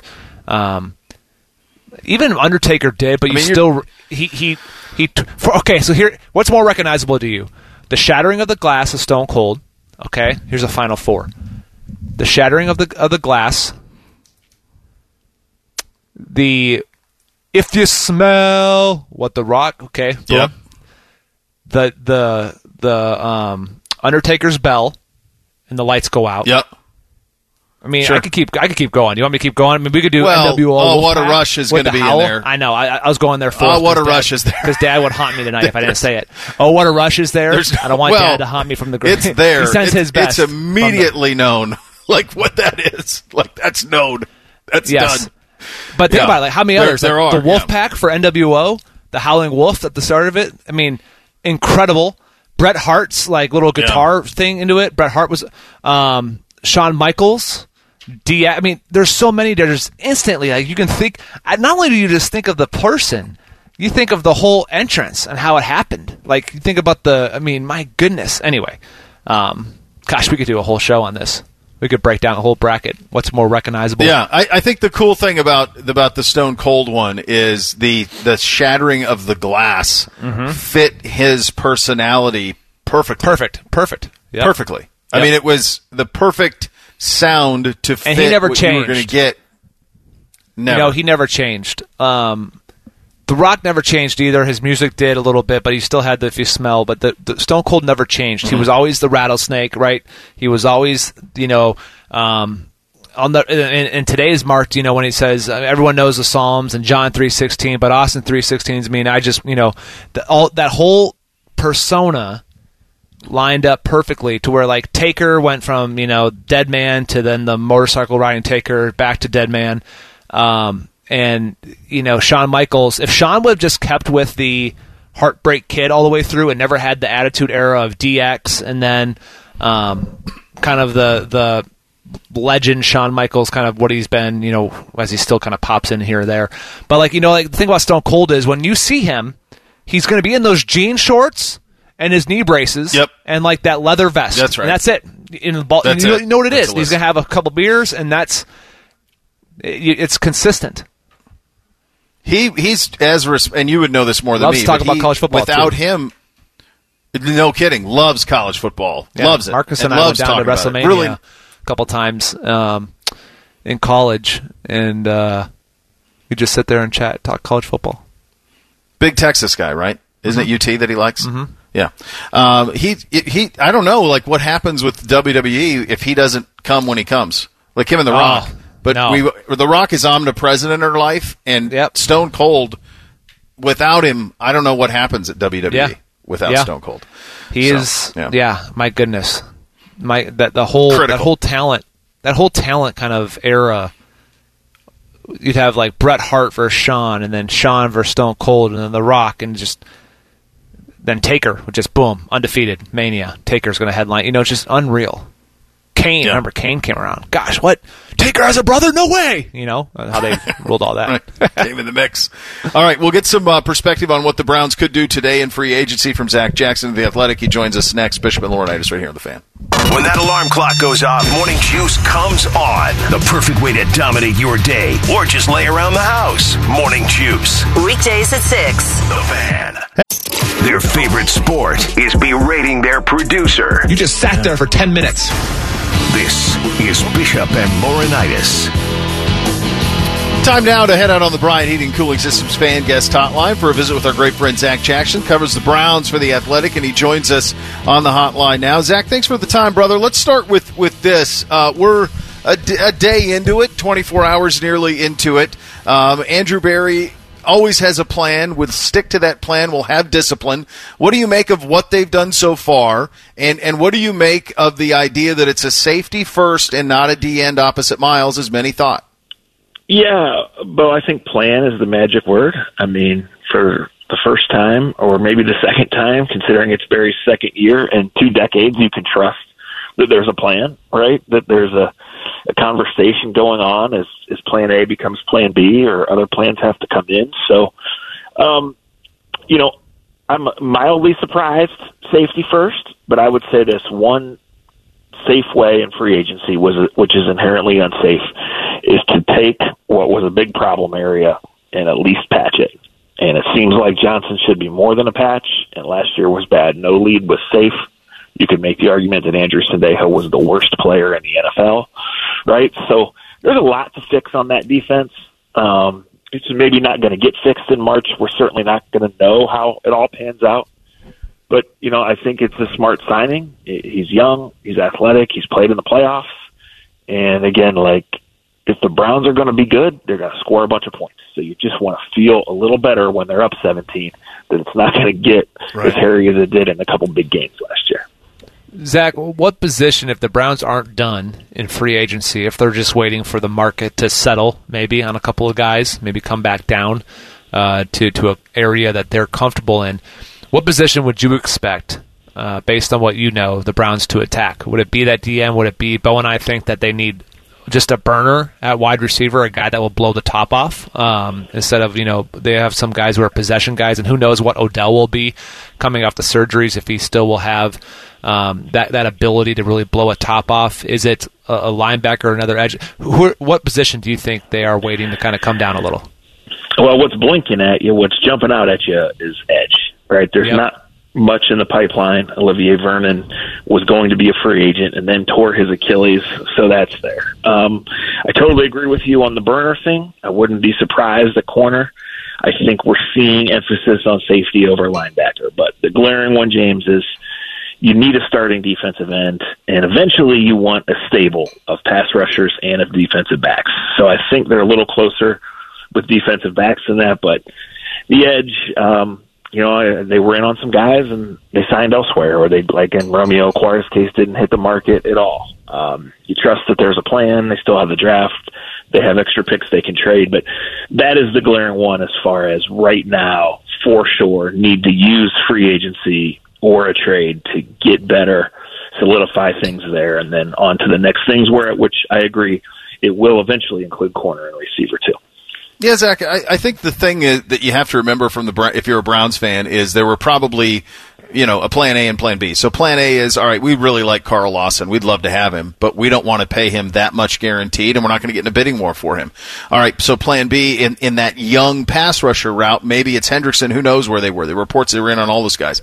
But then the other kind of route for this is the route of, let's go get Carlos Dunlap on a year, draft Kwity Paye at 26, and let's do it that way.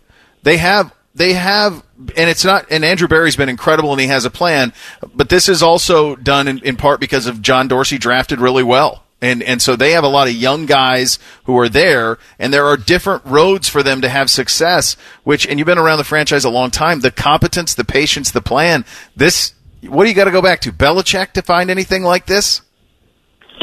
Yeah, but there isn't much precedent because they've never had this many of their own players that they have to sign, right? And this is the first time in 3 years they've even kept the same coaches and same schemes. So when you get into this part of free agency, you look and say, what do we really need? What can we patch, or what needs a complete remake, right? So, yeah, I mean, I think you can say what's new in a positive way. Well, we have to earmark some of this money to extend our own guys. And then later waves of free agency, we're going to be an actual desirable destination for guys. So, no, the next Carl Lawson or the next J.J. Watt is not going to come free in May or in August, but history says some guys are. So, the only thing that surprises me about the safety first is that some teams don't view that as a premium position when compared to corner and to pass rusher specifically. But you got a 25-year-old really good player. You made the commitment on him, and his cap number only being $5 million for this year means the window's open to go get some other guys. The A-list pass rushers are all gone unless you go the trade route, But I think the trade route has always been open because they have the extra 3 and the extra 4, and this is a team trying to win now. This is not a team that has a spot for 9 rookies on the opening day roster. Zach, it's hard doing this when it's 24 hours into technically the legal tampering period, all that, jargon, whatever. But how do you compare what Cleveland, with the one move they made, and the rest of the North? I mean, you're really erasing everybody else in the North. Bo and I have talked about it's confusing. Cincinnati hasn't invested in protecting Joe Burrow. They're going defense, and really they're going positions that they had guys in-house they could have signed that or letting. But Baltimore making moves, Pittsburgh losing, obviously, with Dupree leaving, going to Tennessee. Just what do you make of the AFC North and where the Browns fit in that? Yeah, they're trying to get to the top, and I think Baltimore is going to be favored to win the division, but I think the Browns are right there. And Baltimore lost its 2 top pass rushers yesterday, so interesting way to look at it. I mean, Pittsburgh can't afford lunch right now. They got to do some more maneuvering. They have to pay T.J. Watt, which is a no-brainer. But Cincinnati, you wonder. You think the Browns are in position to be aggressive, but certainly not like other years. And the Ravens have done this before, frankly. They have cycled through pass rushers before, and they found a way to keep on chugging. So they have the Orlando Brown thing kind of hanging out there. I'm not sure they trade him because their offensive line needs to be better, not worse. But I think the Browns are right there, both for current and certainly for the future in terms of ready to make a run at the AFC North. And I think when you look at what they want to do, and you said it, James. I mean, we're 24 hours in, and it's March, right? And everybody's trying to look at what things will be in October or November. I mean, the Browns want to win the division and play at home in January because that's realistically how you win and how you get there. And so, are they there yet? Are they one move away that's made today, tomorrow, Thursday from that? I don't know, but they're close. They have a plan, and so you feel good about all those things because all those things are completely different than at any time in recent memory.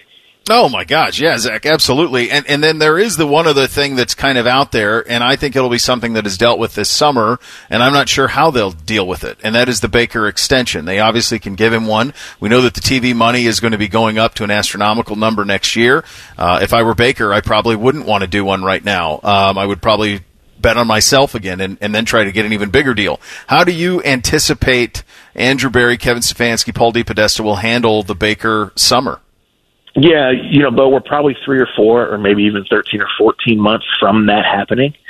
However, like when the numbers came out last year and the 5th-year option said $18 million, like that's favorable to the Browns. So they can be aggressive now and keep that. Yeah, Baker might want to bet on himself. I believe if you're going to extend Chubb and you're going to extend Denzel, and I believe you do that now because those guys' clocks are ticking in a way, right? Whereas if you believe in Baker Mayfield and he's shown them, the right things, and you're going to make this commitment to your quarterback, that's for way, way down the road, right? So I think those other guys come first. But it is interesting, and in all of these decisions, and maybe this is a reason you won't go over a certain number on a Trey Hendrickson, right, or a William Jackson, or whomever it may be, because you need to make these real commitments. And any time in free agency, you go outside, you're marrying somebody that you just met online, right? So if it works out, it's great. But if you spend on the ring and you spend on the wedding and you spend on the house, and in a year and a half it goes bad, then somebody's still got to pay the bills. So. We'll see how that goes, but it's good problems to have. And oh my gosh, how much do we give Nick Chubb or how much do we give Baker Mayfield compared to what some other teams are going through? I can't mean, Zach, you threw me for a loop when you started saying free agency is marrying somebody you just met online. What do you think Bill Belichick's doing then? I mean, he's got speed dating online. I mean, is he on Tinder? Is he swiping? Just so hammered. Yeah. I mean, history says, right, and it's that this doesn't work, and it certainly goes against what Belichick has done. But I also think Belichick knows what he's doing, and he looked last year at his offense and said, "This just isn't good enough. Like, I don't care who our quarterback is, we have to give him a chance." So, he's earned a little bit of the benefit of the doubt there. There's certainly going to be an interesting matchup with Hunter Henry and with Jonnu Smith, but. Yeah, I still don't think that the Patriots are in that top tier of the AFC. And when you look who is, all those teams have 25-year-old quarterbacks. So until they get that big piece, no, I can't buy what they're doing. Appreciate you as always, my friend. Great chatting with you. Thanks, guys. All right, that's our buddy Zach Jackson. You can follow him at Akron Jackson. Covers the Browns and the NFL for The Athletic. We hit 3 things on a Tuesday. Up next, Bishop and Laurinaitis right here on The Fan. We are everywhere. On your radio, online, the Fan app, Alexa, and behind you in your car right now. Too creepy? Sorry. The Fan, Ohio sports destination. First Fridays are a thing. Drinking bad bourbon is not a thing. This is Bishop and Laurinaitis. Here's some interesting news. Governor DeWine with this within the last hour. Everybody over the age of 16 who wants to be vaccinated can be by March 29th. Yeah. March, Ohioans 40 and plus on March 19th. Obviously with pre-existing conditions before that. And then March 19th for 40 and over in Ohioans 16 plus on March 29th. So that's a good job on the rollout there on that. And I was saying this with Shelley. No matter what your opinion is on it, it's pretty incredible. A year ago, this thing breaks out. Although I think it was here before that. But technically, we shut down everything a year ago, right? Yeah. And then when you're in the middle of it, like 5-6 months into it, I thought, there's no way in hell we're getting a vaccine in 21. No. You know, like you just thought on a normal timetable. So it's incredible what modern medicine has been able to do. And obviously the push forward of basically these pharmaceutical companies to get it all done now makes some people extremely nervous. It makes some people extremely proud. I'm not going to judge what you think of it, but I will say it's pretty crazy that here we are, and by March 29th in the great state of Ohio, you have a chance if you want to go get one. It's incredible where we've come in a year, and if anything, it just signals that hopefully we're getting back to normal, not having to sneak your mask down to get a breath, which I had to do at the zoo a couple times. You know, I'm just... Here, I gagged on a sip of Starbucks at the zoo, which is not good to start coughing. No, not in ideal. Public and stuff. And then, I'm like trying to pull down my mask and put it on my shirt like, okay, I'm all right. I swear, I'm good. I'm good, people. Nothing to see here. Nothing to see here. Look at the wolves. They're out. They're running. They're great. They look great. All right, let's do 3 things on a Tuesday. Hit it, Bodie. 1, 2, 1, 2, 3 things with Bishop and Laurinaitis. Sponsored by Custom Air. Custom Air. Custom Solutions. Custom Comfort. Number 1 for me, are doctors the only profession that can run extraordinarily late, offer no apology, and really... Yes. I mean, so the blonde today had an appointment at 9:30. Oh, that means the doctor saw her. Seen. Yeah, the doctor saw her at 10:45. Oh my gosh! Right, 10:45. Oh, so Bootsy's been here all morning by himself. Well, with me, and I'm like, well, were they apologizing? She goes like, no, and I'm like, man, like that's an incredible thing. I understand the importance of the profession, but the complete lack of understanding of the schedule is wild to me. Yeah. It's incredible. It really is. And if I haven't experienced it with my own wife and myself personally, I would have said that the blonde was pulling one over on you and actually went to Target and spent a good amount of money. But that's always the case, too. Gosh, doctor took forever. Hold on. Why did the Amex alert just say Target purchase? No, my first thing, look, when it's been almost 4 years since you've had a baby, you forget how unpredictable they are at first. Just the whole demeanor, the whole mood. Yesterday we had what seemed like an entire 24 hours of colic. She just wanted to be held. Even when you were holding her, it was crying, sleeping, to wake up screaming, to crying, to sleeping. It was nonstop. There was no... And this morning, happiest baby in the world. Happiest thing in the world. Crazy. Smiling, giggling. You just forget. That's it. You just forget. My first thing, so we talked about this a little bit on the show yesterday. Drew Brees announced his retirement from the NFL, and he's headed into broadcasting. This had kind of been hinted at a year ago when he signed that deal with NBC, but it's now official. I saw yesterday he'll be joining the booth for Notre Dame football games, their home games on NBC. I kind of have 2 complaints about this. First off, I like Drew Brees. I really like him. I think he'll do a good job. But they just brought in Tony Dungy to work with Mike Tirico last year, and I thought he did a fantastic job. I thought they were the best that did the Notre Dame home games on NBC in, honestly, a handful of years. And second off, this is the 3rd guy in the last 4 that have filled that role that went to Purdue, Breeze obviously went to Purdue. They had Pat Hayden, who went to USC, and then they had Doug Flutie for a while, who went to Boston College. I don't know if there's like a thing with NBC trying to get like Brady rivals. I told Brady Quinn 10 years ago, Brady, go be the voice of Notre Dame football. Come on, and Brady. I don't know why it hasn't happened. I don't know. I completely agree. Number 2 for me. All right. If you sign up to be on The Bachelor, it should be in the contract that you have to propose and stay married to whoever you choose for a term of no less than 2 years. Yeah. You can't, after you signed up to be on The Bachelor, it didn't sneak up on you, okay? It didn't sneak up on you. So at the end, you can't go, I don't know if I'm ready for this. Hey, dude, you're The Bachelor. That's the idea. Yeah. You knew it was in the brochure. Yeah, they didn't throw that out. It wasn't a curveball, right? I love all the girls or guys, depending on whether it's Bachelor or Bachelorette. I didn't know it was going to be this hard. Oh, come on. Really?